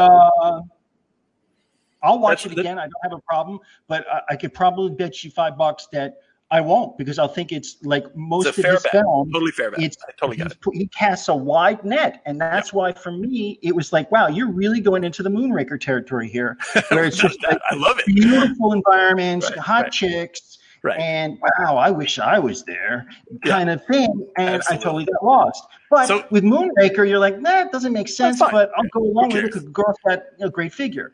But with this, it's like, don't you give me a dynamic guy like Washington, and then you like, I can't understand him. Yeah. What the fuck is he doing? It could have been. This could have been more entertaining. This could have been more entertaining if Luc Besson had done this film. It could have been more entertaining because it could have been like Lucy, and it would have been like over fucking top and craziness. Let me say this: I never watched Lucy again. Like, I saw it, and it was kind of fun. I'm never watching it again. Right? Like, it's like, it's fine. It should be. I have watched Tenet 6 times already, and I'm looking forward to seeing it again. And that's you a are big difference. you are going to be an exception in this, unfortunately, except for all the film bros out there. They're going to lecture me about how I didn't see it enough times. Film bros, why do they exist? Why do they hamper me? I don't understand. I'll be honest with you. I feel like if he chose some key set pieces and chose to not make them so cold and more in the Payne's Gray color range of colors, like the Opera House. Yeah. And everything is so like 60s Soviet Union, Soviet era architecture, 70s. It's cold. If he had opened up that palette a little bit more, you would have kind of like, it felt more real. But everything felt like it's I like the Opera House. Oblivion meets Moonraker. Right.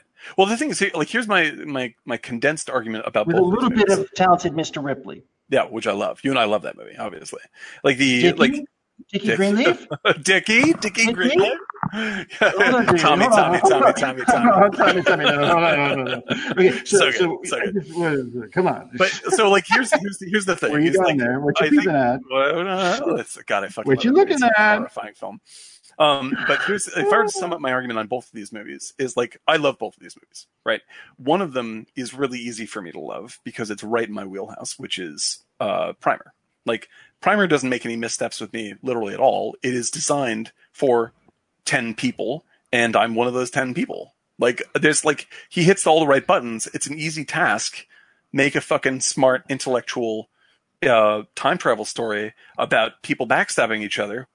What's not to like? Most people don't like that. Most people won't see it.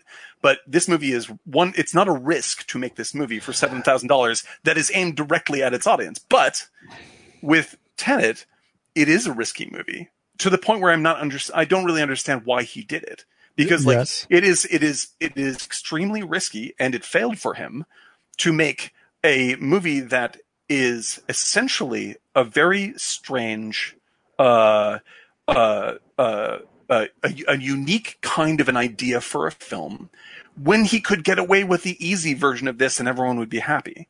But the thing that I really enjoyed about it is that he did do this unique thing he did take a risk and make something that very few people really caught on. And I know he got caught up with the whole pandemic at the same time. No different than Oblivion or any other film. Like, I was like, this movie offered me something that I have not experienced in movies right? And that's something I really enjoyed about it. And now I have a movie that I will watch a lot because it offered me this very strange experience, which is I'll be honest, and that's a good point, Dan, because for me, I felt one of the unique aspects of this movie, which I don't see a lot in movies, was when that helicopter landed on the yacht in the Mediterranean. Right. Like, Yes. I haven't seen that before. Like a big yacht in the Mediterranean. I haven't seen that. Well, I've never seen that. There may be 25 movies that I've seen that in that are all named James Bond. Or what's really special, what's really, really special about this, and you've never seen it before, and it was a big deal, was an airplane crashing into a building, especially a 747. I've never seen that before. I get it. I understand the jokes, but the fact I'm talking about something extremely special. And you know what was amazing about that? They did not use any special effects or visual effects. That's right. All done. They actually did it. So what if, Dan, what if I did, Chris, that's a good, what, Dan, what if I don't think I saw that in an airplane. Oh, wait, I did. What if you just, because you know I love heist films. Right. I actually thought if they had just kept it with this thing going on the plane, the guy with the food cart, all that was real and still in the magnificent thing. I had an acting teacher who was in that movie. And, Dirty Dozen, fantastic. Yeah, Dirty Dozen. He was in Dirty Dozen. Right. Al Mancini, he was my teacher in the early 2000s in Hollywood. And he was like, but the thing is, having that thing with a heist, then that little hooks were like, wait a minute, the rearview mirrors or that smoke goes backwards. At the end, that's that punch. I think you're right. I do actually. I quite agree. Like there's a middle ground movie whether we wouldn't be arguing about. Like there's a middle ground movie where you're just like, this fucking pleases everybody. Why not make that movie? For him. I totally get it. You watched them fight in the kitchen was amazing. Right. But then it's like, I'm muddling around. What is she going on? What are we doing? Like this is the thing. It's that I understand that I am one of the 10 people that like this movie and sort of like caught on to the thing that he's doing that I think is actually quite unique, and that's part of why I love it. But the thing is, it does only work for 10 people. The fact that he took the risk, and it's a giant risk, like it's a career risk to do this kind of stuff. And wait. This dude like wrecked movie theaters. Like whether he continues to make movies. Yeah, no, I'm not talking about him as a movie maker. Like he'll be able to continue to make movies, but he is part of why his next movie will come out on HBO. Like it was a risk, and he paid the price. That's what happened. Okay. Like this was a bad bet. He put money on a bad bet. Chris, and what you said a little earlier, my take, and he's got enough money. FU money. He should just enjoy it and invest and move on with his life. But the thing is, he makes basically these late at night HBO films, but he edits them like a pseudo-intellectual, like Chris is talking about. Right. Like, do you know what I mean? Because it's just like the one with the Australian guy. I'm a pseudo-intellectual. I eat that stuff up. No, I'm not saying you are, but the point is he fills it in with just utter, like, stop overthinking. So he'll take this was Die Hard-ish meets, Thunderbolt and Lightfoot, and then it's basically stretched out. Let's go like Live, Die, Repeat, right? Like that. Right. That like had the camera moves are beautiful, right? Because actually there's I think what we're all talking about is that there is, and I'll totally agree with you on this, is that there's not a middle of the road movie. There's actually a better movie to be made with Tenet that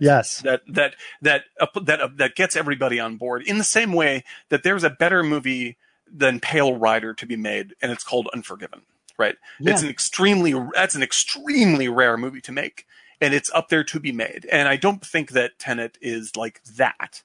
But the thing that I do like, he did make something that I like. It's like I love. Actually, it is like Ronan's a great example. Ronan's a great example. Thank you, Eric. The thing is, if you just took that 2 hour, 40-minute film and cut it down to a $1.50, an hour, 2 hours, that's your heist film. And the only thing that I'm arguing for is that what he did make, which he seems to have made on purpose, was a secret movie that you come to love, right? No, I don't think it's on purpose. I think nobody told him no. Maybe so. The effect on me is one of my favorite effects, which is like when I don't like a movie to start with. Like it's like it seemed like it's like the Don't Look Now effect is like I saw Don't Look Now and I was angry about Don't Look Now. I was like, everyone told me that movie was great. That movie is shit. This makes no sense. Blah blah blah blah. And I bitched about it for weeks until a friend of mine was just like, "You complain about this so much, it's like you're in love with it." And I was like, "Oh no, maybe I love it." And I watched it again. And I was like, "Fuck, I love it." Like, this is one of the best movies I've literally ever seen. And that I don't think, and like, Don't Look Now didn't do that on purpose, but that was my experience. And to discover that I actually love something is the same reason why that's satisfying in a rom-com. Wait, that when you're watching a rom-com where the main character's like, I hate that guy. He just makes me so mad. And then at the end, she's like, I love him. Like, that turn is valuable as an experience when I read things or watch them. And what it seems to have happened is that Nolan constructed a movie so that I have that experience because he's trying to make something so good that you'll watch it again. And then that sort of thematically part of the science fiction of the movie is extremely clever and very, very daring for someone that could have gotten away with making it easier. So I give him props for that. Whereas, like, if I were to reverse the time flow on critiquing the stuff and look at Primer, like when you guys are saying like, you know, like, oh yeah, because with no special effects and blah blah, like how fucking easy is it to make me like Primer? A bunch of intellectuals jerking off about nerdy science shit. I already am there. I'm already there. There's zero risk. You didn't even put any fucking money into it. I'm there. I love it. There's like fucking Shane Carruth comes in and just like, listen, everybody, I'm going to make a movie that's so rarefied that only 6 people will even like this. And one of them is Dan Thron. And it's going to be so sexy just for him that he's going to think it's amazing that I fucking made it when actually I'm just making his favorite cheeseburger with extra cheese. Like, that's what they do. It's not a risk at all. It's great that he made it. It's an inspiring film, but that's the reverse of the argument. I have to say, I went back just now as you were talking to Wikipedia. I'm like, I had to refresh my aged brain on what he did. And he did 2 movies. I think his best movies. Upstream Color. No. The 2 movies I think are genius and I can watch over and over and over again. Mm-hmm. One, The Prestige. Yeah, no, it's excellent. Excellent. I really love it. That's the one with Bowie in it. I love that movie. I can't tell you how beautiful it is. Great movie. And Dunkirk, because I love World War II. Yeah. Dunkirk's great. Talk about an infinitely rewatchable movie. Jesus Christ. I watched that movie twice in a row the other day. It's in the water and that panic. Incredible. Incredible. Right. It's like, and so essentially what you're arguing for is like, you just want him to, and I agree with what you're saying. It's like, just make me Dunkirk only with time travel. Like, why have all the other shit? I think it's don't do time travel. Yes, that's right. Yes. Well, he does a lot of time travel. That's his time travel. He loves it. For me, it feels like he did this because he had cool ideas visually, and he showcased them around this storyline. Whereas if he just made it a heist film and to put the little hooks that we talked about, maybe. But The Prestige he's a great filmmaker. Jason says the Philadelphia cream cheese experiment. Yeah. Nice one, Jason. Yes. Yes. Yeah, no, I mean, I totally hear where you're coming from. And it's such a rarefied thing that he was trying to do that I would not have made the bet that I'm arguing for. I'm just recognizing that it's a bet. Like, I was just like, it's a bet. What disappoints me most, it's hard to make a film. I understand. He's an accomplished guy. So when you make a movie, it's an incredible club to be in. I have never made a feature. All I'm saying is when you watch a movie with such production value and you see that thing, the fire engine thing, where the heist, and you're like, oh my God, that's incredible. And it's incredible. Yeah. And then all of a sudden you're back to zero. You're like, to have a nugget like that in between is like, why would you give me this and then walk away? Yeah. No, I hear what you're saying. I want to stick to that $5 bet we made. I want to say, okay, hold on. Come back to it. So I do want to like a couple notes for the podcast. Is one is we normally give you the explanation of the movie. It's going to be impossible to do that with these films because it just doesn't make any sense. But I'm going to give a very, very quick synopsis. I know we're already 2 hours into it and I'm now giving a quick synopsis of it. Yeah. One is Tenet is about finding a method in which you move forward in time and you go through a machine, and then what you experience forward, everything else is going backwards in time. So that means you're going backwards to everyone else, and everyone else is going backwards to you. So things are going forwards instead of going backwards. So depending on what side of the turnstile that you go in, right, is basically when things are going forward or going backwards. Right. You normally you can recognize people that are going backwards or that are normally going forwards or going backwards because they have air tanks that they're wearing to have special oxygen. You can't breathe backwards. Yeah, you can't breathe backwards air, right? So they have these special tanks of oxygen to do. So that's the only thing that helps you identify these things.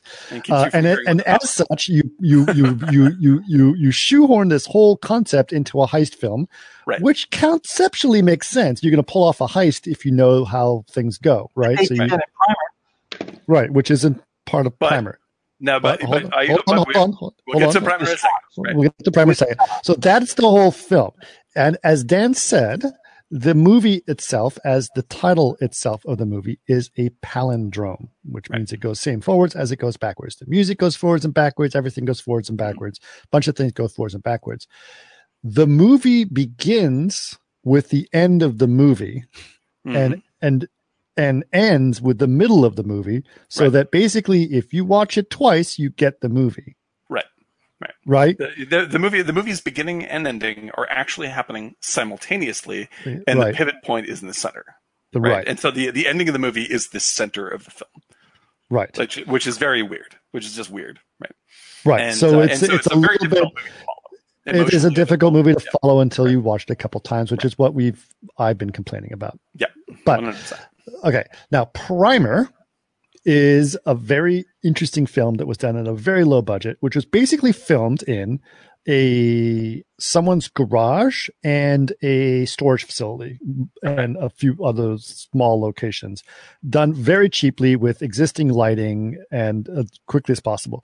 The most important part about Primer is the script and the writing of it, right? Yes. The acting is okay. Oh, it's solid for the fact that none of them are actors. Professional no one's an actor. None of us are professional. They're very good given that context. Right. And in fact, it's got a grittiness of feeling like a reality show kind of feel to it. Right. And the idea is that basically they're all these junior engineers that work at this regular company in Dallas, although they don't really talk about Dallas. It just happens to be in Dallas that they shot it.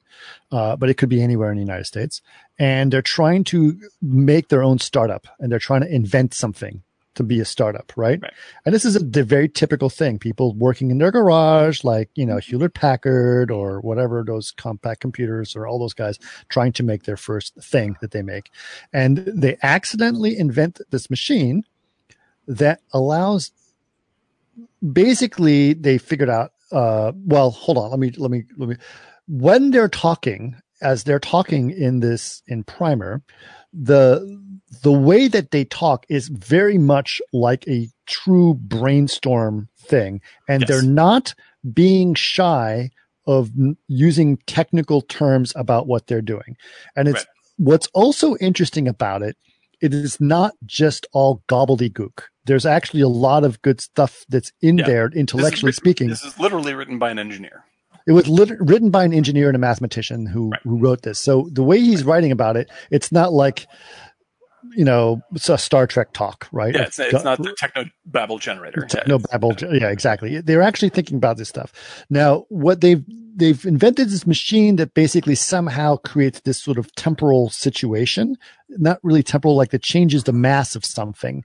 And as they go into it and they iterate on it, as you iterate as an actual engineer and you create more and more versions of it, suddenly they've figured out that they've actually created something that the time kind of, there's a hitch in time that are temporal issues that are happening. Right. They develop it to the point where they figured out that they can make a machine that can allow you to go back in time. And the way that it works is if you get into this machine and you spend X amount of time in this machine, or in this case, 6 hours, when you wake up, you are back where you started. Yep. Except you've learned 6 hours worth of information, kind of. Yeah, like essentially, it's just like in Tenet. They get in the machine and they have to be in the machine for 6 hours because they're traveling live backwards in time for 6 hours. Right. So it's like you basically hit the backwards button, but you have to be in that machine for 6 hours. So you basically, what they've discovered is you go into the machine, you start the machine with a timer, and then you walk away. And then what they do is they isolate themselves from the rest of the world by going to a hotel room for 6 hours. With no communication. With absolutely no communication on the end. No TV. So that no one knows what they are, because what's about to happen is their doubles exist in the world around them. Right. So they have to isolate themselves. So after the 6 hours of them isolating themselves in the hotel room, then they go into the machine and turn it on.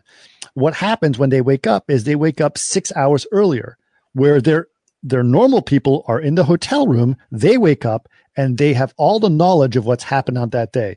So what do? They try to play the stock market, right? It's like the most obvious thing, right? Which is a very interesting thing. And which is brought up in this film is like, how fucking sophomoric is that? Like, oh, I've invented the way to go back in time. Well, that's what you do, is try to be rich.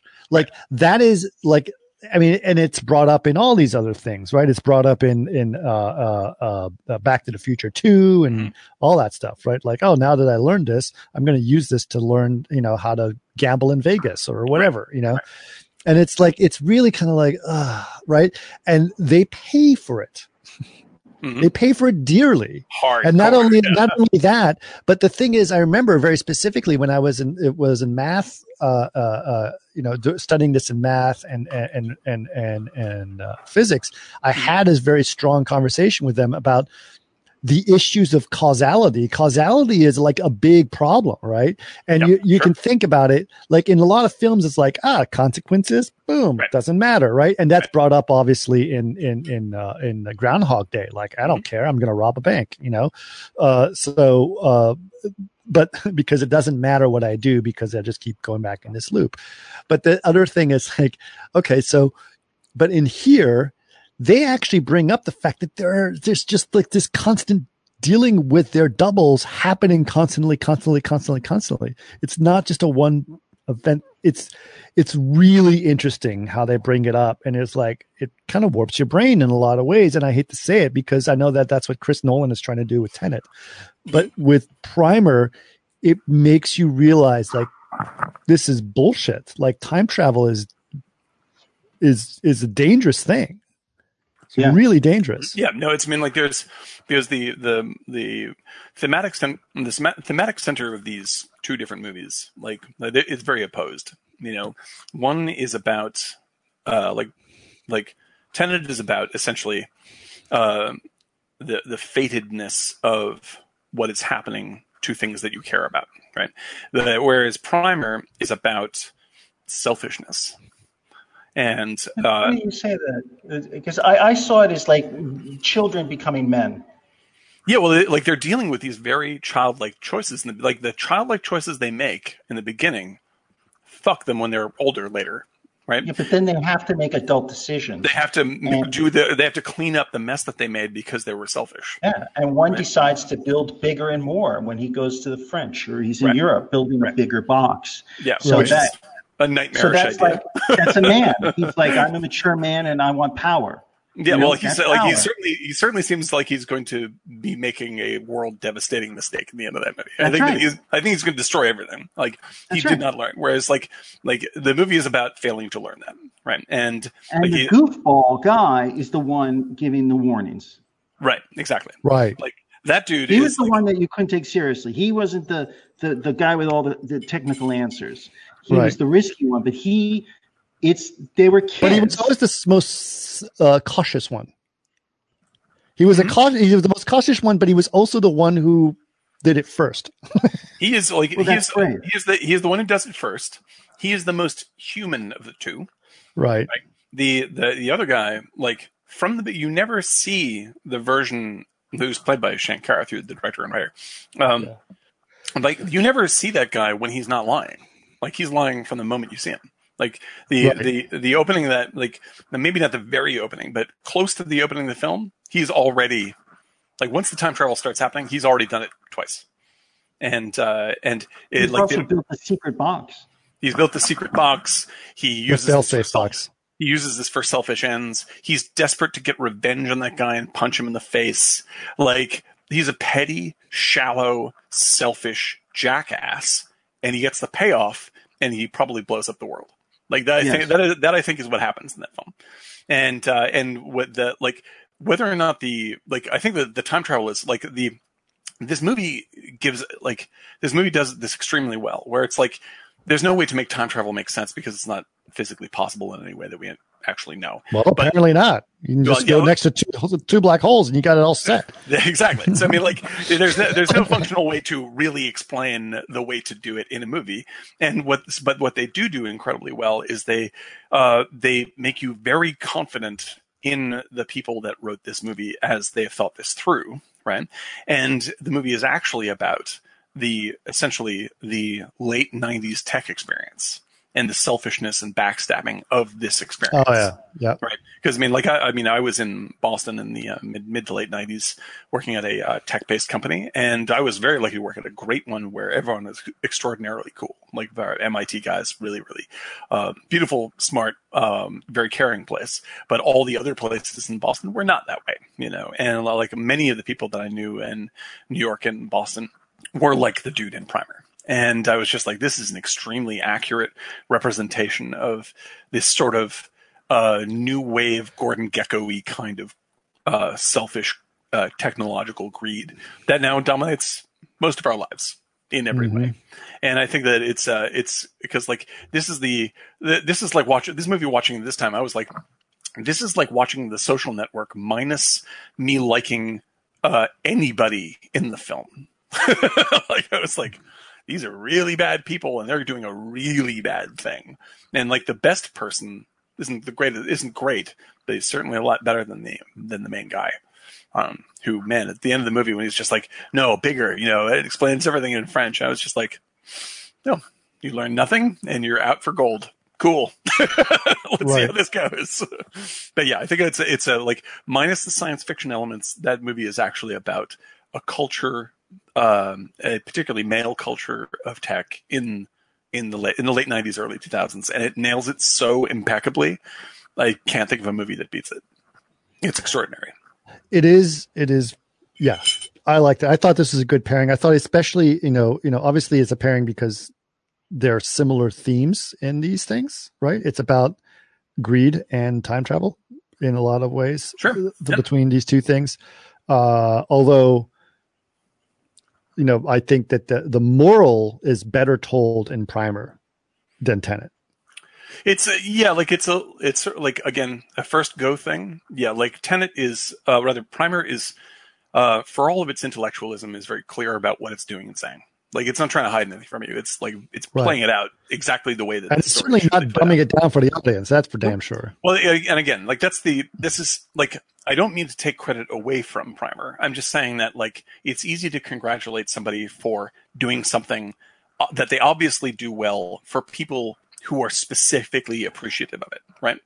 Like that's the one thing I'm just like, yes, congratulations. You made a movie that you wanted to make for cheap and it has an audience that's built in.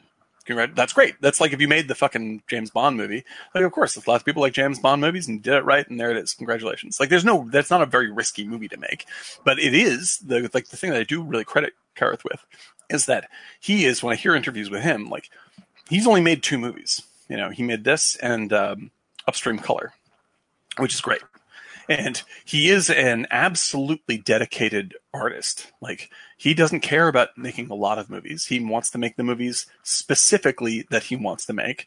And that's why he only makes them incredibly cheaply, because he doesn't want to make the concessions of a major fucking giant blockbuster filmmaker where he has to explain all this shit for the back row. He doesn't want to do any of that. And so he doesn't. And so he doesn't fall prey to the Hollywoodization of, because you can make the exciting fucking James Bond version of Primer if you want, but he doesn't want to do it, so he didn't do that. And that's what I really admire. Yeah, and I admire that too, and that's a good point. And one of the other things I really loved about Tenet, the music, that one song, Tenet, Wah, wah, wah. 10, 10, 10. It goes back in time. 10. What time is back this? in time with Chris Nolan. If you So, like Denzel Washington, you'll love his son. Cheese grater to the face in his kitchen in a giant fight. Yeah, so tall. She's 9 feet tall. She's like a giraffe. You have no idea what is going on, and the movie is really long. Yeah. Oh, I gotta remember this spot in the podcast so I can put that on previously on Martini Giant. But yeah, like Tenant. that's the thing, dude. It's like I love the indie scene, and I'm never going to diss a fucking great indie movie like Primer ever. Like that is what we should all be attempting. Like that's the heart of it, and that's what movie making really is about. You know, but I also want to recognize that. Just real quick. It was really hard to see because it was shot so dark and it was obviously shot illegally. Mm-hmm. But when they're at the waterfall park, you guys know that. Mm-hmm. That's a Philip Johnson, the famous water park in Fort Worth. They did not get a grant for that. They didn't get permission for that. No. I almost guarantee. But if you look up, is it Philip Johnson? Is it called the water park? No, it's called water something in Fort Worth. I'm going to look it up. But anyway, it was kind of... Yeah, that was an apologize later situation for sure. And I fucking love that. I love it. They're just like, that's really beautiful. We should film a scene there and then see if we can get away with it. Yeah, it's Philip Johnson's Water Garden. Here we go. And I'll put this picture in our... But yeah, that's shit is just super, super beautiful. Most positive this is what it was, but... Where's our fuck? Anyway, keep talking. Wah, wah, wah. There it is. Anyway, I still think it was a really good idea. Here you go.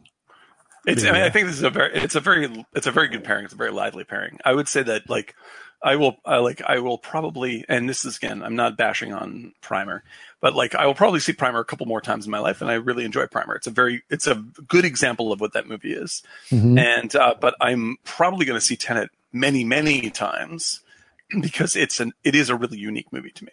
And whether or not and the fact that it was not successful kind of makes me like it a little bit more. Where I'm just like, he laid a lot of money on the fucking table. And now, it was a fail. Here's the thing. There's two ways I can go in the world. There's a place where I can decide that Tenet deserves more of my attention and I'm going to watch it over and over again. And that's going to be one direction I can take. Or there's a time where I can say, fuck it, I'm going to move on and look at other things. Now, the only way I can do both is if I have a time machine and go back in time and watch Tenet again.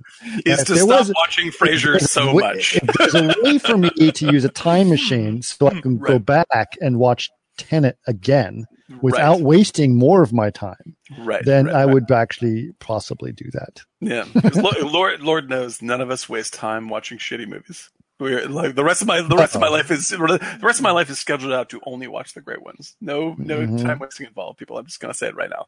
Look forward to nothing but great reviews.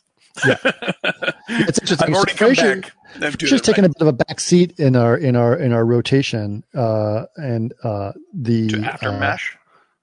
No. We Futurama and Seinfeld are now on heavy rotation, but Futurama is interesting. Futurama has got such amazing, perfect parodies. Mwah. And some really good science, by the way. Yes. They do some great science gags in that show. So the thing that's amazing, first of all, is when they give the computer of the ship a consciousness that looks like Hal. And the voice of the ship is played by Sigourney Weaver, right? A great, yes. Okay. So just the beauty of that in itself, right? At which point Bender has a love affair with Sigourney Weaver, the ship, right? And he is like, you can't be dating a coworker. Hilarious in itself, right? And they're both robots. Then the amount of parodies of Hal that they use for the ship are incredible, including the fact that he's serenading her by singing Daisy to her. Yes, a classic 2001 gag right there. Which is there. And then they try to shut her down by popping soda cans that are inside her brain, but they do the same thing. Right. Like, it's just so many things going on. Right. Such a good thing. Such a good thing. No, that's like, and that show doesn't skip in 20 minutes.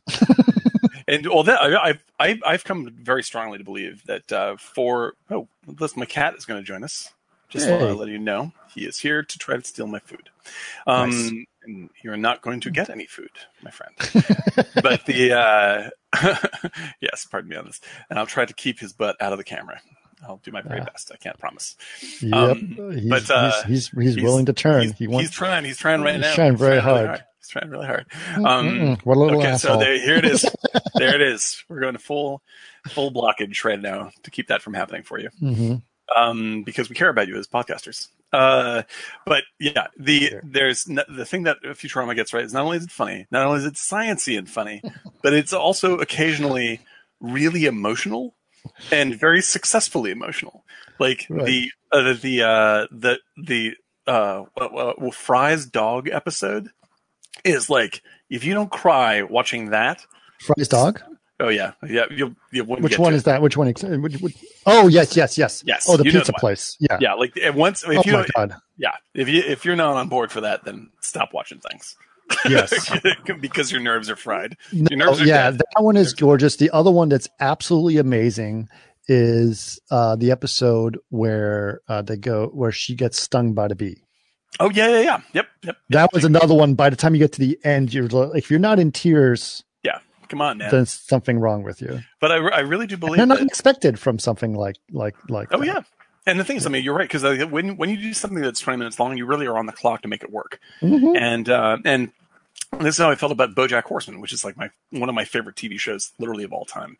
Is like these are only 20-minute things, but the stuff they get into is like you can't even like there are entire shows that go on for decades that don't approach the level of like weird, deep emotional shit that BoJack Horseman's able to do, because they're like, I don't know, what if it's a cartoon and people are animals? Anyway, let's talk about some real psychological bullshit that really messes you up. And they do it in these like incredibly tight beats that you come out of like kind of wrecked. And you're laughing all the way through, and then in the end you're like, oh, I feel weird. Like that's the way to do that stuff. I think a short form like that is actually more effective at emotion for much of streaming TV, and more things should do that. Live action as well. Like they should do like whatever. Do like instead of having hour-long Walking Dead episodes, do 20-minute ones, and I guarantee you'll have more pull and more cry. Like I would like to see that kind of experimentation. I'm all for 10 hours of The Queen's Gambit, no doubt. It's a great movie, right? But 20 minutes of fucking Fry's dog, I get there pretty quick. Yeah. My God, that's just and also involving time travel. Time travel. It's like About Time. Not About Time. Yes, About Time. About time as well. That one's Jeepers Creepers. That is like putting jumper cables to my tear ducts. That movie. Yeah. Like I have to. It's like going to a Gallagher show. Like you have to put on a bib. There's just like the tears. Wreck the TV. I was just like, I was so stunned by how affected I was by that movie so suddenly that I was laughing at the fact that I was crying. I was like, you're kidding me. What the fuck happened here? It's amazing. Absolutely incredible. Still on Netflix, I believe. About time.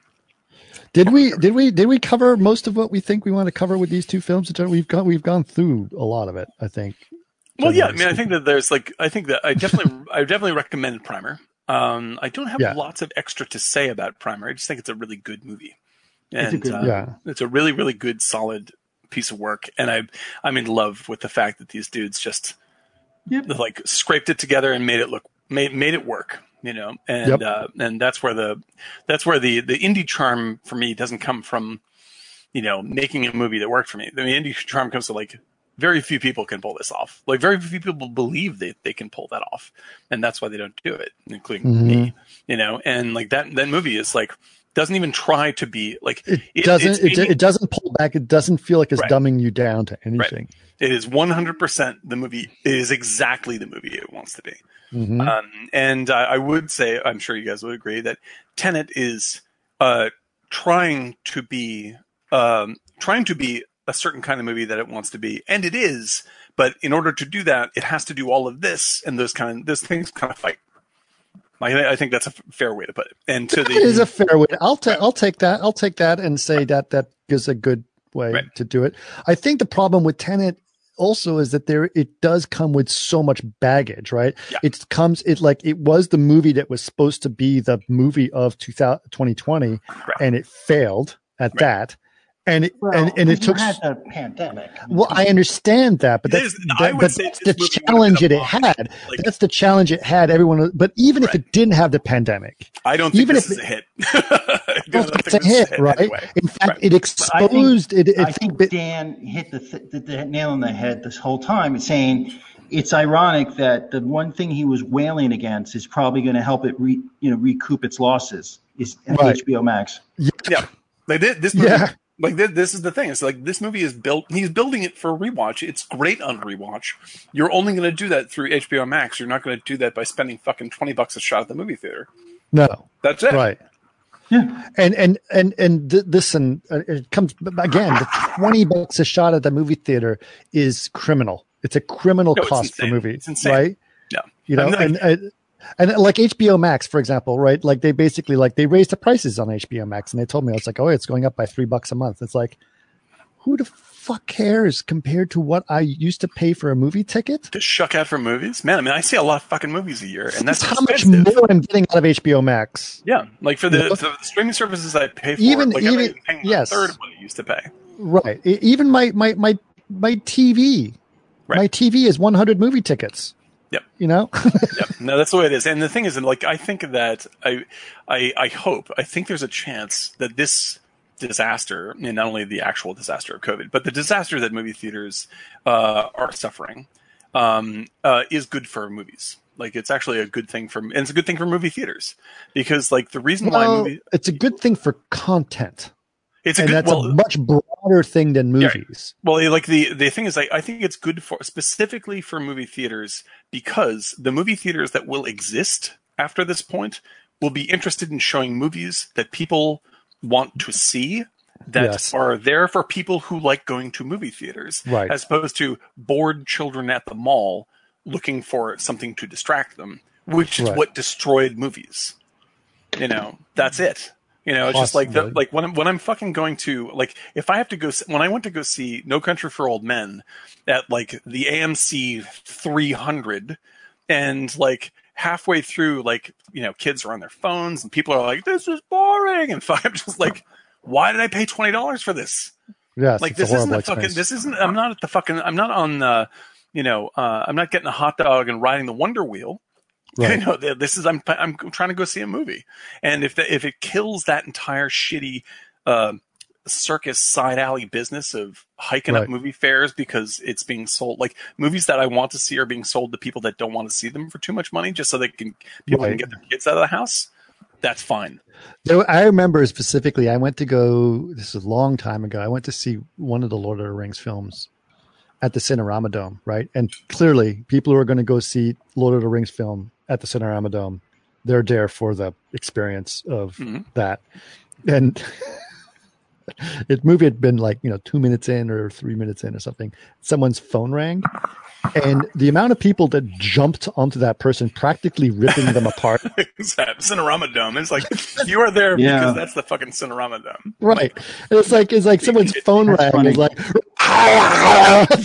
like, it's like, holy shit. Yeah. Don't ever do that. I'm not trying to argue for being an elitist. I'm a better person than the person who's on his phone at the movie theater. I'm just saying, like, it was an accident. He forgot to turn it off. That's all. Like whether it's like some dude's being annoying when I'm watching No Country for Old Men. He's walking around on his phone and talking like, he's on the street to his girlfriend.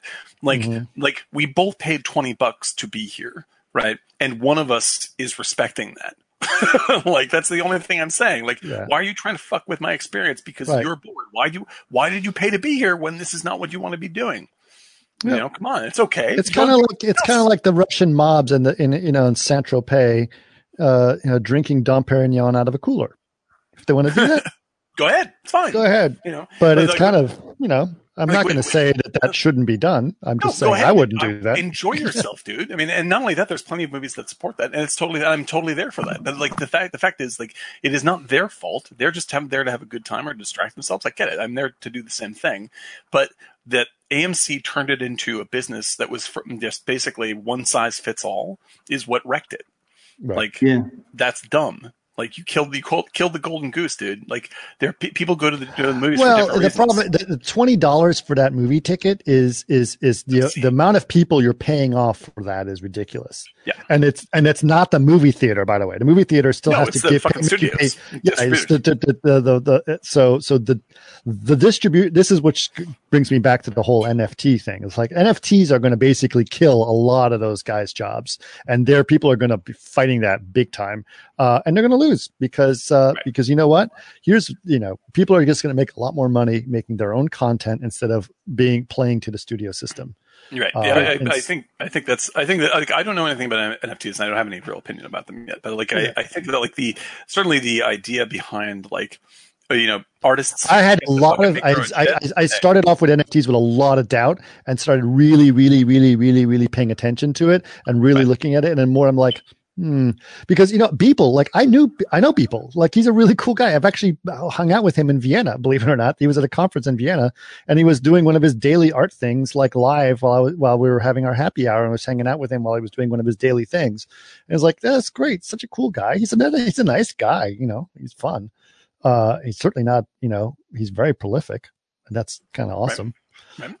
But yeah, so the only criticism that I've heard that I want to know more about is like with anything to do with blockchain has a very serious carbon footprint issue, and I'm open to hearing that. Yes, but you got to realize that there's different kinds of blockchains, right? So Bitcoin is going to have a bad carbon footprint compared to others, and there's other ones. Ethereum is better, and in certain ways that yes, you guys should listen to the new Vergecast that came out. They talk about that. We talked about it the other day, which is really good, and they sort of get into that whole aspect. There's carbon footprint. Also, there's a very serious problem with money laundering that happens. It's a problem.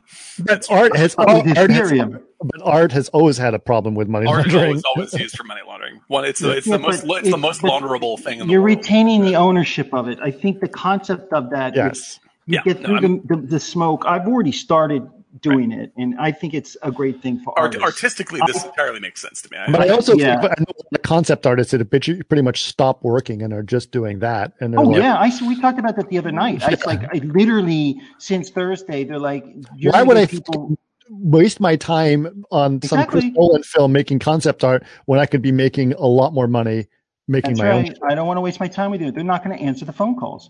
Yeah, I'm telling you, and as soon as production starts getting back up, and you have this happen, I'm telling you, it's it's definitely interesting. There's going to be a lot of people making calls. Can you join us? $45,000 per concept art because that's what I'm trying to share them on. I think that's great. The thing that I really believe in is like I think that the way that movies are made, especially with VFX, is like artists are a disposable commodity, and I hate that. That's right. And I think that like it would be valuable to movies to pay artists what they actually deserve, because then you have to make much more serious creative decisions because artists are expensive. It's very interesting. I had to make this presentation. We were doing this presentation I did for my company for as you guys know, I work for Chaos Group. And we have a lot of people in the company and a lot of people who sort of come in or try to understand things. And so I've been doing these talks about understanding the visual effects world. So you can imagine if you're entering as a junior person at Chaos Group and you're in a sales team and you're trying to understand the people that you're talking to or the kind of businesses you deal with. Someone that's starting as part of sales at Chaos Group may not necessarily understand how the visual effects world works, right? And it's complicated, right? So I gave a talk about pipeline, like on explaining what a pipeline is and how a pipeline works in visual effects. And it's kind of an interesting thing, and sort of try to walk you through a shot that's being made. And as we go through that presentation, you realize all these people that are actually called quote unquote artists and how mundane that job is if you really get down to it, because you're just contributing to this little thing. Right. It's like, I should not see people, like, I won't name names, but I know people that have been in the industry for a very, very long time who have, who are now in their maybe mid 60s, and they don't have any money. Like, great artists, real great, legitimately great artists who have contributed to the history of film, and they're fucked. Like, they're just like, they have no, but they won't be able to work like this for the rest of their lives. And they have no financial support, and they have no health care, and that's the way it goes, man. You get used up, and your work is famous, but you are still, chipping away and hoping that someone's going to notice that you helped make this thing great. And I think that's lousy. And I think that should change. And I think that we've had opportunities for that to change many, many times, and we chose not to do that. So, no, you become a commodity in a lot of ways, and that's the thing, right? So, I mean, it's, And I feel that filmmakers, I mean, I literally only just heard of NFTs, so I don't have any opinion on that at all. But as to the argument that, artists making art should be able to do this all the time. They should be able to make a living at this stuff. Right. I firmly believe in that. The problem with NFTs right now is that everyone's like, oh shit, I can make money with my art. And I'm just more specifically digital art. And there's a ton of people that do stuff. And the problem is now, like, everyone's just like flooding the market. Right. And it's a huge bubble, because it's like that's not a problem though. No, it's not a problem, but it's a thing right now. It's kind of like I put in the equation of, it's like the fart apps of the early days of iPhone things, right? There's just going to be a million fart apps, and everyone's going on, right? And that shift now, that's right. But eventually, it doesn't mean that the App Store is not a good thing. The App Store is a good thing. In fact, what's happened with the App Store right now, there's a rebellion of the App Store, because this whole time Apple takes 30%, and there's some people saying, I know, that's BS. No, it's garbage.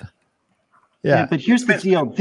We talk about over the years, like, where's the union for a lot of the artists? Yeah. The NFT could very well be the union. Right. Because it assures them that somehow they could get paid down the road. Yep. It invests in their future, and it keeps them, do you want to work for that movie where you're getting no money, or should I make some more NFT? Right. And you know what? I'm just going to do that. Call somebody else. And it gives you that moment to say, you know what, this is what I think it's a great thing for an artist. Right. And I've been deep diving it hours a day for about a month more specifically, now. And here's more specific of that, Eric, because you know that the NFT thing is people are only going to start to buy quote unquote NFTs from you if there's reason to believe that the value of what you're doing is going to go up. And this is a traditional thing, like money or stocks or whatever, right? Yes, but that's why you have Rarible. So you have to have something to offer, something that's unique, right? So the more unique and special someone is, the more likely they are to be able to make more money through NFTs. I think what you have to do, you have to define creativity. Right. Yeah, but no, I think it's this. You have to define unique, and unique is your histrionics of it, the provenance. You have to show that you're in it for the long haul. If you get into Rarible, which is an invite only, it's like getting represented by, a good gallery in New York. Right. And so this thing, whereas you want to show that you're not just doing it for this quick bubble, but you're an artist that is building his work and going on a path. And these are some of the things that you deal with, and that will come through. The interesting thing is that I noticed some videos when my research in the past month, and I'll see somebody say, I was a visual effects guy or for 12 years, and now I want to go into this. So he's given his history, in this kind of front thing to kind of help jumpstart that. Like, I'm a serious person. So people do see the value of that. It's like once it clears, that it's like you want to follow. Unique is somebody who puts the time in and you follow them. We used to have, when I worked in the art gallery business, I was painting, and I worked for art gallery dealers at Herschel and Adler, and then I worked downtown in Soho. And this is the 80s and early 90s. And I remember there was a woman who used to come in, and she had a shit ton of money from Long Island, and, tons of money, and a daughter with incredible looking daughter. And let's not forget that. And so basically she used to come in and she would buy the whole show. Yeah. I remember. I was the guy that paint the walls.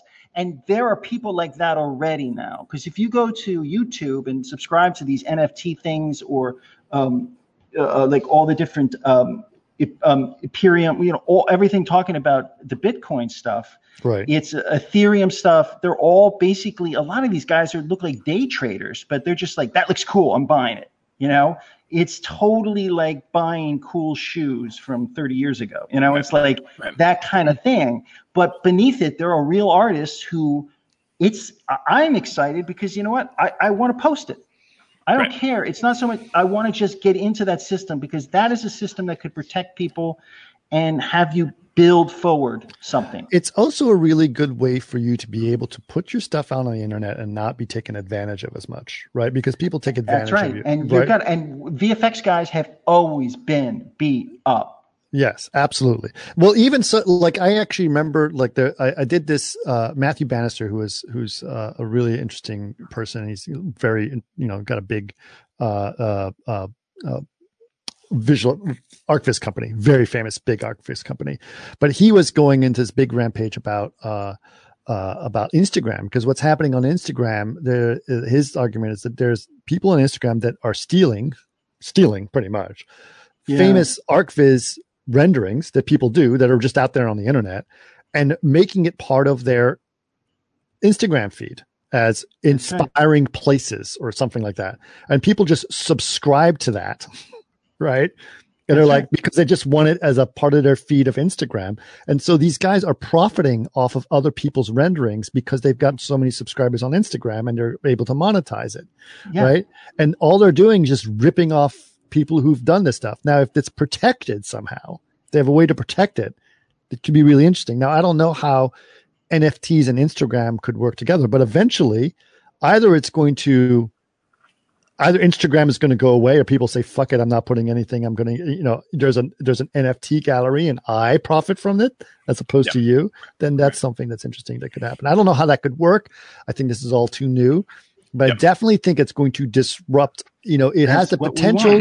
It has the potential to disrupt Hollywood, has the potential to disrupt social networks. It has this all plays into everything streaming networks even. Right. So this all plays into exactly what we've been saying about why if I was Netflix, I'd be afraid of YouTube, right? That kind of stuff. I think that people are starting to realize that it's like people saying content all the time pisses me off when it's art. Like, what you're talking about is art. It's not filler. It's not like fucking styrofoam filler for a box. Like, it's art. That's why it is valuable. And so people have realized that they are actually artists that are making things, and there's this entire force on YouTube that is making not content, but art. And they're thinking about themselves differently as I'm a valuable artist who creates things that make people's lives better. And thinking about yourself that way keeps you from being cheated and marginalized, and and promotes seeing work as important. I think it's I think it's like I hate that really good, great film, great YouTube stuff that I've seen, great all this stuff, because of the way we throw it around. It has a trivialized wrapper. Where it's just like, oh, it's more content. Lawrence of Arabia, more content. No, it's fucking Lawrence of Arabia. It is a really serious thing to experience this, and you should look at it that way. Look at it as an opportunity to engage with it that way instead of something to pass the time over. If you just pass the time with it, that's okay. But if you pass the time with it because you didn't even realize that this was something to pay attention to, then that's bad. Recontextualize yourself as someone that generates things that are worthwhile, as to something that someone who generates more fucking popcorn. Yep. Yeah. That's a self-respect issue, and it's a respect for what the value of art really is. And I don't mean money value of art, but rather the spiritual and healing value of art. We throw it away now. And I don't think we should do that. Like, we can really change how this is and get real stuff that's meaningful, then let's do that. And if this is part of that, then I'm totally for it. So here's the thing. You beg for this meaningfulness, right? And I'll be honest, I look at the Nolan film and I didn't know it cost $300 million. Well, sure, I may be exaggerating, but it's certainly in that ballpark. Yeah, could you not have just maybe made it for $120 and give that to other artists to create work? So as an artist, you're like, man, what a dick. I mean, he's just taking all the money and making media. Yeah, I mean, I guess so. I think that like here's the $200 million. $200 million. Okay, but still, shitload of money. Like the thing that I like between these two movies, like it's very easy for me to take the side of the indie guy because here's the scrappy young filmmaker that does something really original. I'm on that side for sure, right? But the argument against Tenet is essentially, why didn't you make something that was more easygoing, middle of the road, mainstream? And that's not an argument I vibe with. Like, I'm glad that he made something weird that people didn't like because it was weird. He made something that he wanted to make, which is what we're congratulating for. Yeah, but I don't hearing about that.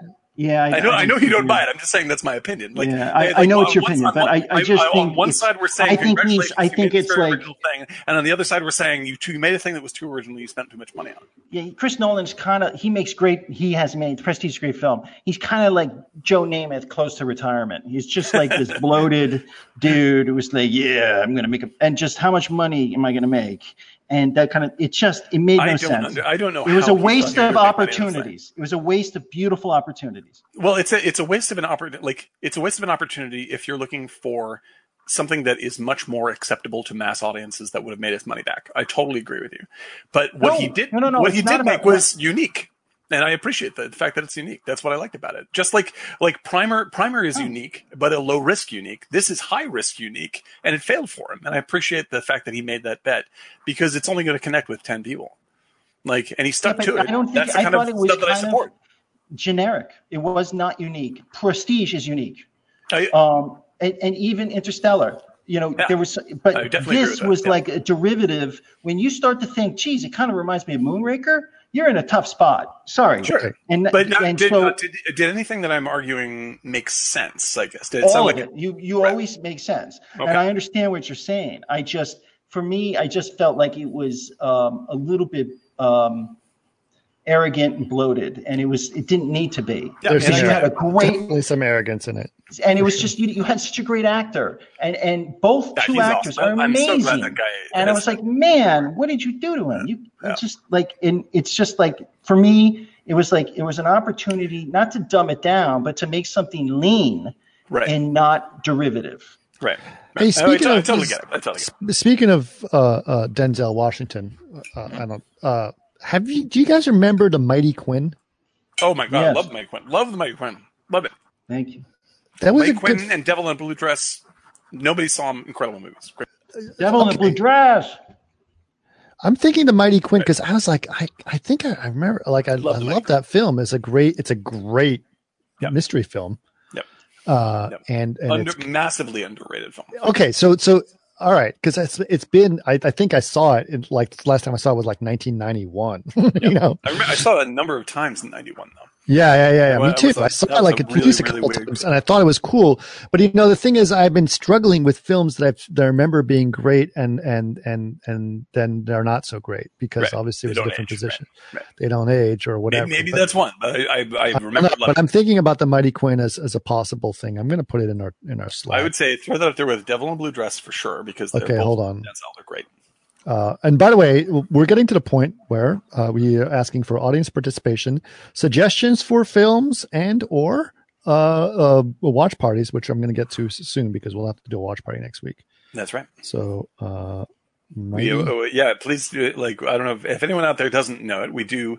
What was the other one? Mighty Quinn plus? Devil in a Blue Dress with Denzel Washington as well. But and Eric, I just want to say briefly, if you like John David Washington, I want to recommend the movie that nobody liked this movie at all. I'm the only one who liked this movie, but it's on Netflix. It's called Malcolm and Marie, and it's him and Zendaya. I can't remember. I'm not sure how to pronounce her name. I'm sorry. She's great. He's great. It's a sort of a spiky, nasty argument movie. It's sort of like It takes place in one spot. It takes place in one spot. Gorgeously shot, black and white, fantastic looking. The people have read this as the filmmaker sort of like getting even and like bitching about all that stuff and people that he wants to bitch about. I read it more as like a sort of self-criticism, I guess. So you can see what you think about that. Regardless of whether you like it, I think if you want more John David Washington, watch that. That guy is he's a powerhouse. I love that guy. He's a powerhouse. Yeah.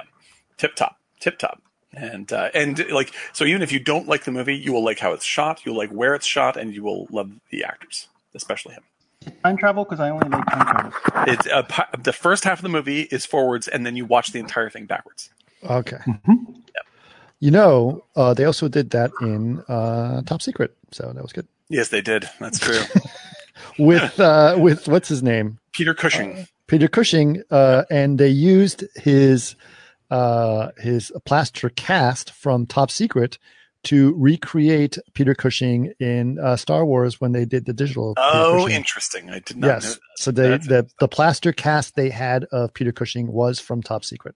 Oh, that's hysterical. That's pretty good. I'm a little trivia. Yeah, that's good. I'm a big Rogue One fan. I like Rogue One. I like Rogue One. Yeah. Okay, so watch parties. So I'll tell you this. I would love suggestions for watch parties. If anyone has any, they're great. Every time we do a watch party, they sort of, I always think they're going to be great, but then they always exceed my expectations, which is hilarious. Mainly because the crew that comes up to talk and chat is super funny. Super fun. Really so we were browsing Amazon Prime with family, and we stumbled on some redonkulous titles of films, which are obviously going to not really like people should. These are, one of them was called Velocipaster. Whoa. That's hard to say. Is it a velociraptor and a priest? Yes. That's amazing. Yes. That's amazing. And another one was called, hold on, I had it here just in a second, was called Llamageddon. It's about a demon llama of some side.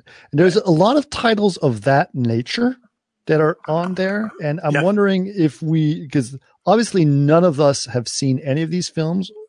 And they're Lavantula. I can't even say that, Jason. What? Lavantula? Lavalantula. Is that a real thing, Jason? Or is that, I don't know if it's a real thing, but I like how you say that. Lavalantula. I'm in. Yeah. I mean, it's a little, Sharknado is the most obvious one, right? Because, we can, but some of these, we could do something like that, but I kind of like it when we take something that's a little bit has a little bit of meat on the bones that we can actually chew on as opposed to just throw things away. Yeah. Like I said, when I go to Prime and I look at it, okay, so if I go to Sharknado, customers who watch this also watched Sharknado: The Fourth Awakens and F Harknado. So yes, the 5 is the. I'm looking for snakes on a plane. Yeah, that kind of five-headed shark attack. Ice sharks. This is we can do weeks of that. So it's up there. Poseidon Rex. Right. Yeah. Sand sharks. Whole thing. But we do need a suggestion for next week on our watch channel on our watch party. Right. So far, everything we've done has been awesome. So I'm really excited about our watch parties. Yeah. So please scrub through the Prime movies for free. The ones that if you're a subscriber for Prime, you get for free. Those are the ones that we can use as a watch party suggestion. We're looking for things that are either very funny or very silly, and you don't mind us talking over them, or things you've seen so many times that you don't mind us talking over them, because we will definitely be talking over them. People are welcome to, of course, mute us, but then you can just watch the movie your own damn self. Show up and listen, watch the chat roll by. The chat is absolutely hilarious. We have a lot of people that become regulars here and are even funnier than any of us are, and it really turns into a and it's fun also time. because it's a watch party. we don't make that a podcast because it would be odd for you to try to listen to us. It's a one-time only event. Yeah. Well, it is. So it is on our Twitch channel for 30 days, but it's contextually, it's hard to do that because you have to try to play the movie and listen to it at the same time. Although I'm going to try, I don't know. We'll see how it goes. But, but as anyone who's on Twitch now, or most of Jason and those guys, they always come to our watch parties. So, they know how much fun they are. And, so if you guys have suggestions, you guys are our core audience. So we need you let us know. We will honor those requests. And if you don't do it, you can always Twitch or email us or whatever, and we'll follow you there as well. Yep, 100%. Yeah. You can, of course, So email us. What do we have the addresses? Let's see. Email us at Martini. Podcast at martinigiant.com. Podcast at martinigiant.com. Right. You can interact with us on Twitter at martinigiant. Mm-hmm. And you can find us on Instagram at Martini_Giant. And of course, our Twitch channel, for those of you who aren't on Twitch and would like to subscribe to us, is Martini_Giant as well. So twitch.tv/Martini_Giant. Yep. And our Facebook page, which actually, honestly, it's interesting. We don't really go that much on our Facebook page, but I've been trying to put up more stuff there. That has become a little more. Yes, it's true. Yeah, we'll get there. Which is facebook.com/Martini. Hey, wait, is this over now? We're wrapping it up. We're rounding the corner. Oh, God, I just was getting into this. It's a good one. Really? Good one, yeah. We've been going for 3 hours, Eric. I know. I felt like I hit my stride. Like I got some grit going. You do, and you got it in there. You got it in there. That was lively. I appreciate it. I appreciate it very much. Is there something we missed, Eric? Because I will honor your requests if you want to talk about something. You want to talk more about Denzel Washington? Time travel? Que guapo. Oh, guapo. No, I don't want to do that. But I do want to say what I will say, what you don't realize, Eric, is that actually this entire time we've been going backwards in time. So when the podcast is over, it'll actually be 3 hours behind us. That was one of the best lines. It was such a throwaway line, and it was like a hilarious joke in Primer. He goes, "Man, I'm hungry. I haven't eaten since later this afternoon." That's a good gag. It was really clever. That was like, I'm so hungry. I haven't eaten since later this afternoon. Can I also point out that the one cool thing about both movies was that their props in Primer were just the wires out of the thin little metal and the PVC, and then that one device which looked like an adult toy that the guy had and could break it up. That was cool. That was great prop stuff. But with both of these things, I mean, like Primer is ridiculous because the time machines look like taped together cardboard and tinfoil. Yes. And there's a scene in Primer when you are looking at them and you are frightened that someone is inside that box.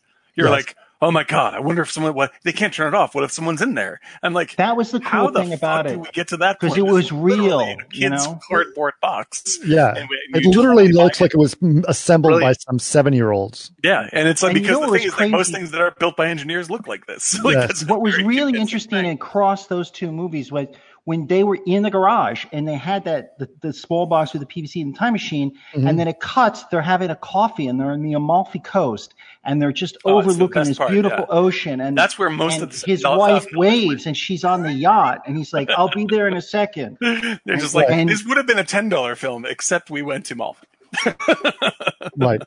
We got funding from Soderbergh, so we're going to go to Amalfi and finish this thing up. Right. Walking around their ties and shirts, like that was something I did. Like I had a hard time with their outfits. They're like, I didn't because they work during the day. They work long hours during the day. They're so frat boy though. Like they never were always in shirts. Children, time travel bros, man. They were children, and then by the time you see him at the end, they're like, I just want to see him in a t-shirt. I want to see him in a t-shirt. They were never in a t-shirt. Yeah, come on, man. Like seriously. How great is that scene? You don't build a time machine with a coat on and a tie on, like I would. That's because you're a bro. You're all these you were a Fiji. You're a fat boy, so I get it. I was a fat boy in undergrad, yes, but I was the token art dude. Yeah. This is. I have so much. I did it for the booze, the unlimited booze. Let's be honest. That saying. Yeah. No, there were some good folks in there. Yeah, like I don't know why. Like I think it's because anybody who listens to me talk about movies long enough realizes that I don't have good taste. I have no taste. Like that I simply like what I see. Like if it's a movie and I'm watching it, I like it somehow. That's almost always the case. And so it ends up with me siding with camps of people like, the Tarantino bros or the Nolan bros who I don't want to encourage. Like I think that some of the stuff I've seen, the arguments I've seen about Tarantino online, I'm just like, why are you doing this? This is making life hard for everybody. But please don't take my recommendation for Tenet as the film bro recommendation. I also like films that are completely non-macho. I swear to God. And also all Michael Mann's films, which are macho. What was I gonna? Anyway, I'm gonna go fishing tomorrow, so I'm thinking. You gotta clear your head out and understand. That's how it goes. I went fishing. Did I tell you guys I went fishing yesterday? Did I tell you my Serenity story of fishing yesterday? It was quite amazing. Yeah. I go to my secret spot. Where was that? I'm not going to tell you. Tell me on there. Oh, okay. I'm sorry. Yes. But anyway, it's basically. I'll tell you. It's in Malibu, and it's kind of it's amongst some right near some houses that are on the beach. So it's these mansions that are on the beach, right? But it happens to have this really amazing jetty where there's this really good structure, which is good for catching fish. And I caught some amazing fish there. But reason I went there is because I was looking at the swells and was going to have the most minimal swell. So it's going to be super calm. And I was suspecting it was, and I got there and I was on the beach at about 6:30 in the morning. And I was the only person on the entire beach, this whole beach, gorgeous. The water was calm and I was able to cast and it was an incredible experience. And I absolutely loved it. And then there's a guy who I see there who obviously lives there and he walks his dog up and down the beach. And I call him like Hollywood producer. He's probably some big Hollywood producer because the houses there are ridiculous that are right on the beach. Right. And he's walking his little dog, but I see him every time I go there and he says hi every time. He's carrying his like stainless steel mug, thermos mug of coffee. And he's looking at me. He's like, "Hey, where are all the fish gone?" And he's just kind of joking around with me. And I said, "Well, I haven't caught anything, but it's a beautiful day." And he stops what he's doing. He looks out at the ocean with me and he goes, "It is a beautiful day. Thanks for letting me know. I forgot to check," And it was just kind of like this wonderful kind of experience that I had with this guy. And then right at that moment, there was a pod of about 50 dolphin that came around the corner and started coming literally within casting distance. They're probably about 100 feet from the shore and they're feeding, which basically means my fishing's done because now all the fish are running away because they're getting chased by dolphin. So the fishing was done. But I got to, it was like, you know what? I got here early in the morning, had the beach all to myself, had a wonderful exchange with this guy who I see every time. And then I got to see all these dolphin. And I was like, sometimes that's more important. That's what it's about, man. That is what it's about, for sure. Sometimes that's all you need to make the day special. And it doesn't have to be something. I forgot what it was. There was some quote I remember. I think Eric sent it someone, but it was about some very rich person and trying to get more and more money about something, right? Mm-hmm. And then someone else said, "You know what I have that he doesn't have?" And the guy says, "What?" And he goes, "Enough." Yeah, for sure. For sure. Right? Some people always need more in order for them to feel like there's done something. There's never get to the end of that. You never get to the end of that stuff. And so somehow when I was there at the beach, I was like, that's enough. Like there's something like nice about that. Yep. And so it was a nice experience at that point. So I think that's something that was really great. And that was sort of my thing. So I'm looking forward to going back to the beach tomorrow because I don't have enough of that. I completely understand this. And that and an OLED TV and watching like watching Blade Runner with a good sound system. Well, sometimes you need an OLED TV for it to be enough. That's enough. That's enough for anybody, really. Yeah. Like Blade Runner on that TV, it makes sense. I do want to give a shout out to this guy who actually listens to these podcasts and who has been he's been picking up fly fishing, and he's been really great. And I gave him a couple of flies, and he used one of my flies today. He said, and he hooked into something really, really big. Oh, really? He said, yeah, he was on the beach, and he said he was fighting it for a good 10 to 15 minutes, and it was thrashing about, and he finally got it to like a shallower area of the water. And he says it was at least 3 feet long, if not 4 feet long. And he was getting ready to grab it when someone's dog ran up behind him and sniffed his butt, startled him. He turned around, and the fish got unhooked and got away. Oh, damn. Wow. Oh, well. Yeah. But I feel him at the same time. You know what? Just that experience of even if you don't land the fish, sometimes it's a great experience. I remember specifically, I was in Florida and I hooked into a bonefish, and that thing took off and pretty much spooled my line. Yep. And that's an experience that's, I never caught it, but it was incredible. Yeah, it's the chase. It's the moment. Oh, Jason is suggesting Mega Shark versus Giant Octopus. Is that on Prime?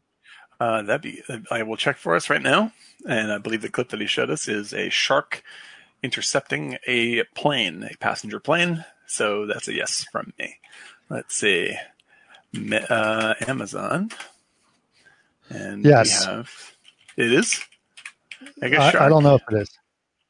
Versus, oh Jesus, there's lots. Crocosaurus, Giant Octopus. There it is. Yeah, Mega Shark versus Colossus. There we are. Mega Shark versus Giant Octopus looks like it is on. It's still no. It's still $2 for 99 cents. There's a 99-cent paywall that we can't. Even the problem is we can't make that work for the streaming. It has to be sort of the free on Prime. Yeah. It's Mega Shark. Yeah, no, the video is currently unavailable for Prime streaming. You can rent it for $1. We obviously encourage that. That's a quality picture. But we will keep that in mind and keep an eye on that, Jason. Thank you. There is an enormous selection of exactly these kinds of movies that I'm sure we'll find a good example of. And please send us notes and ideas. I have a feeling we should watch we should try one of those just for we'll pick one. Like one of you guys pick one. I don't care. I tell you what. I'm going to designate you, Dan, as picking one of those like Velociraptor, Armageddon, something ridiculous. You pick it, make sure it's, the right kind of thing. We'll just put that up there as an experience. And in the end, it's going to be Silkwood though.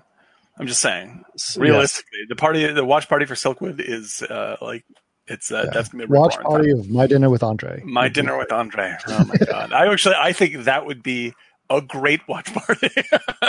I think we should all get really good dinners and sit down and make fun of My Dinner with Andre because everybody has a good Wallace Shawn impression. I'm pretty sure we can get that out of everybody. We could do a really good watch party for like Solaris. That would be good too. Oh, God bless. Both of them. We can do them back to back. But I still argue for the all-day watch party of every Twilight film. And I will keep on mentioning this until it happens.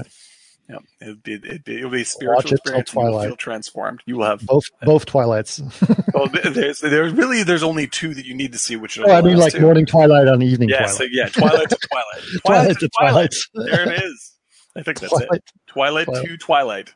That is it. Yeah, like I would pay serious money to see both of your reactions to the end of the last Twilight movie. Okay. I guarantee you have never seen anything like it in your life. Well, you know what? I did Titanic. Well, consider this. This pays the goods, man. This pays off like you wouldn't believe. It delivers. All right, guys. We're going to sign off. Thank you so much.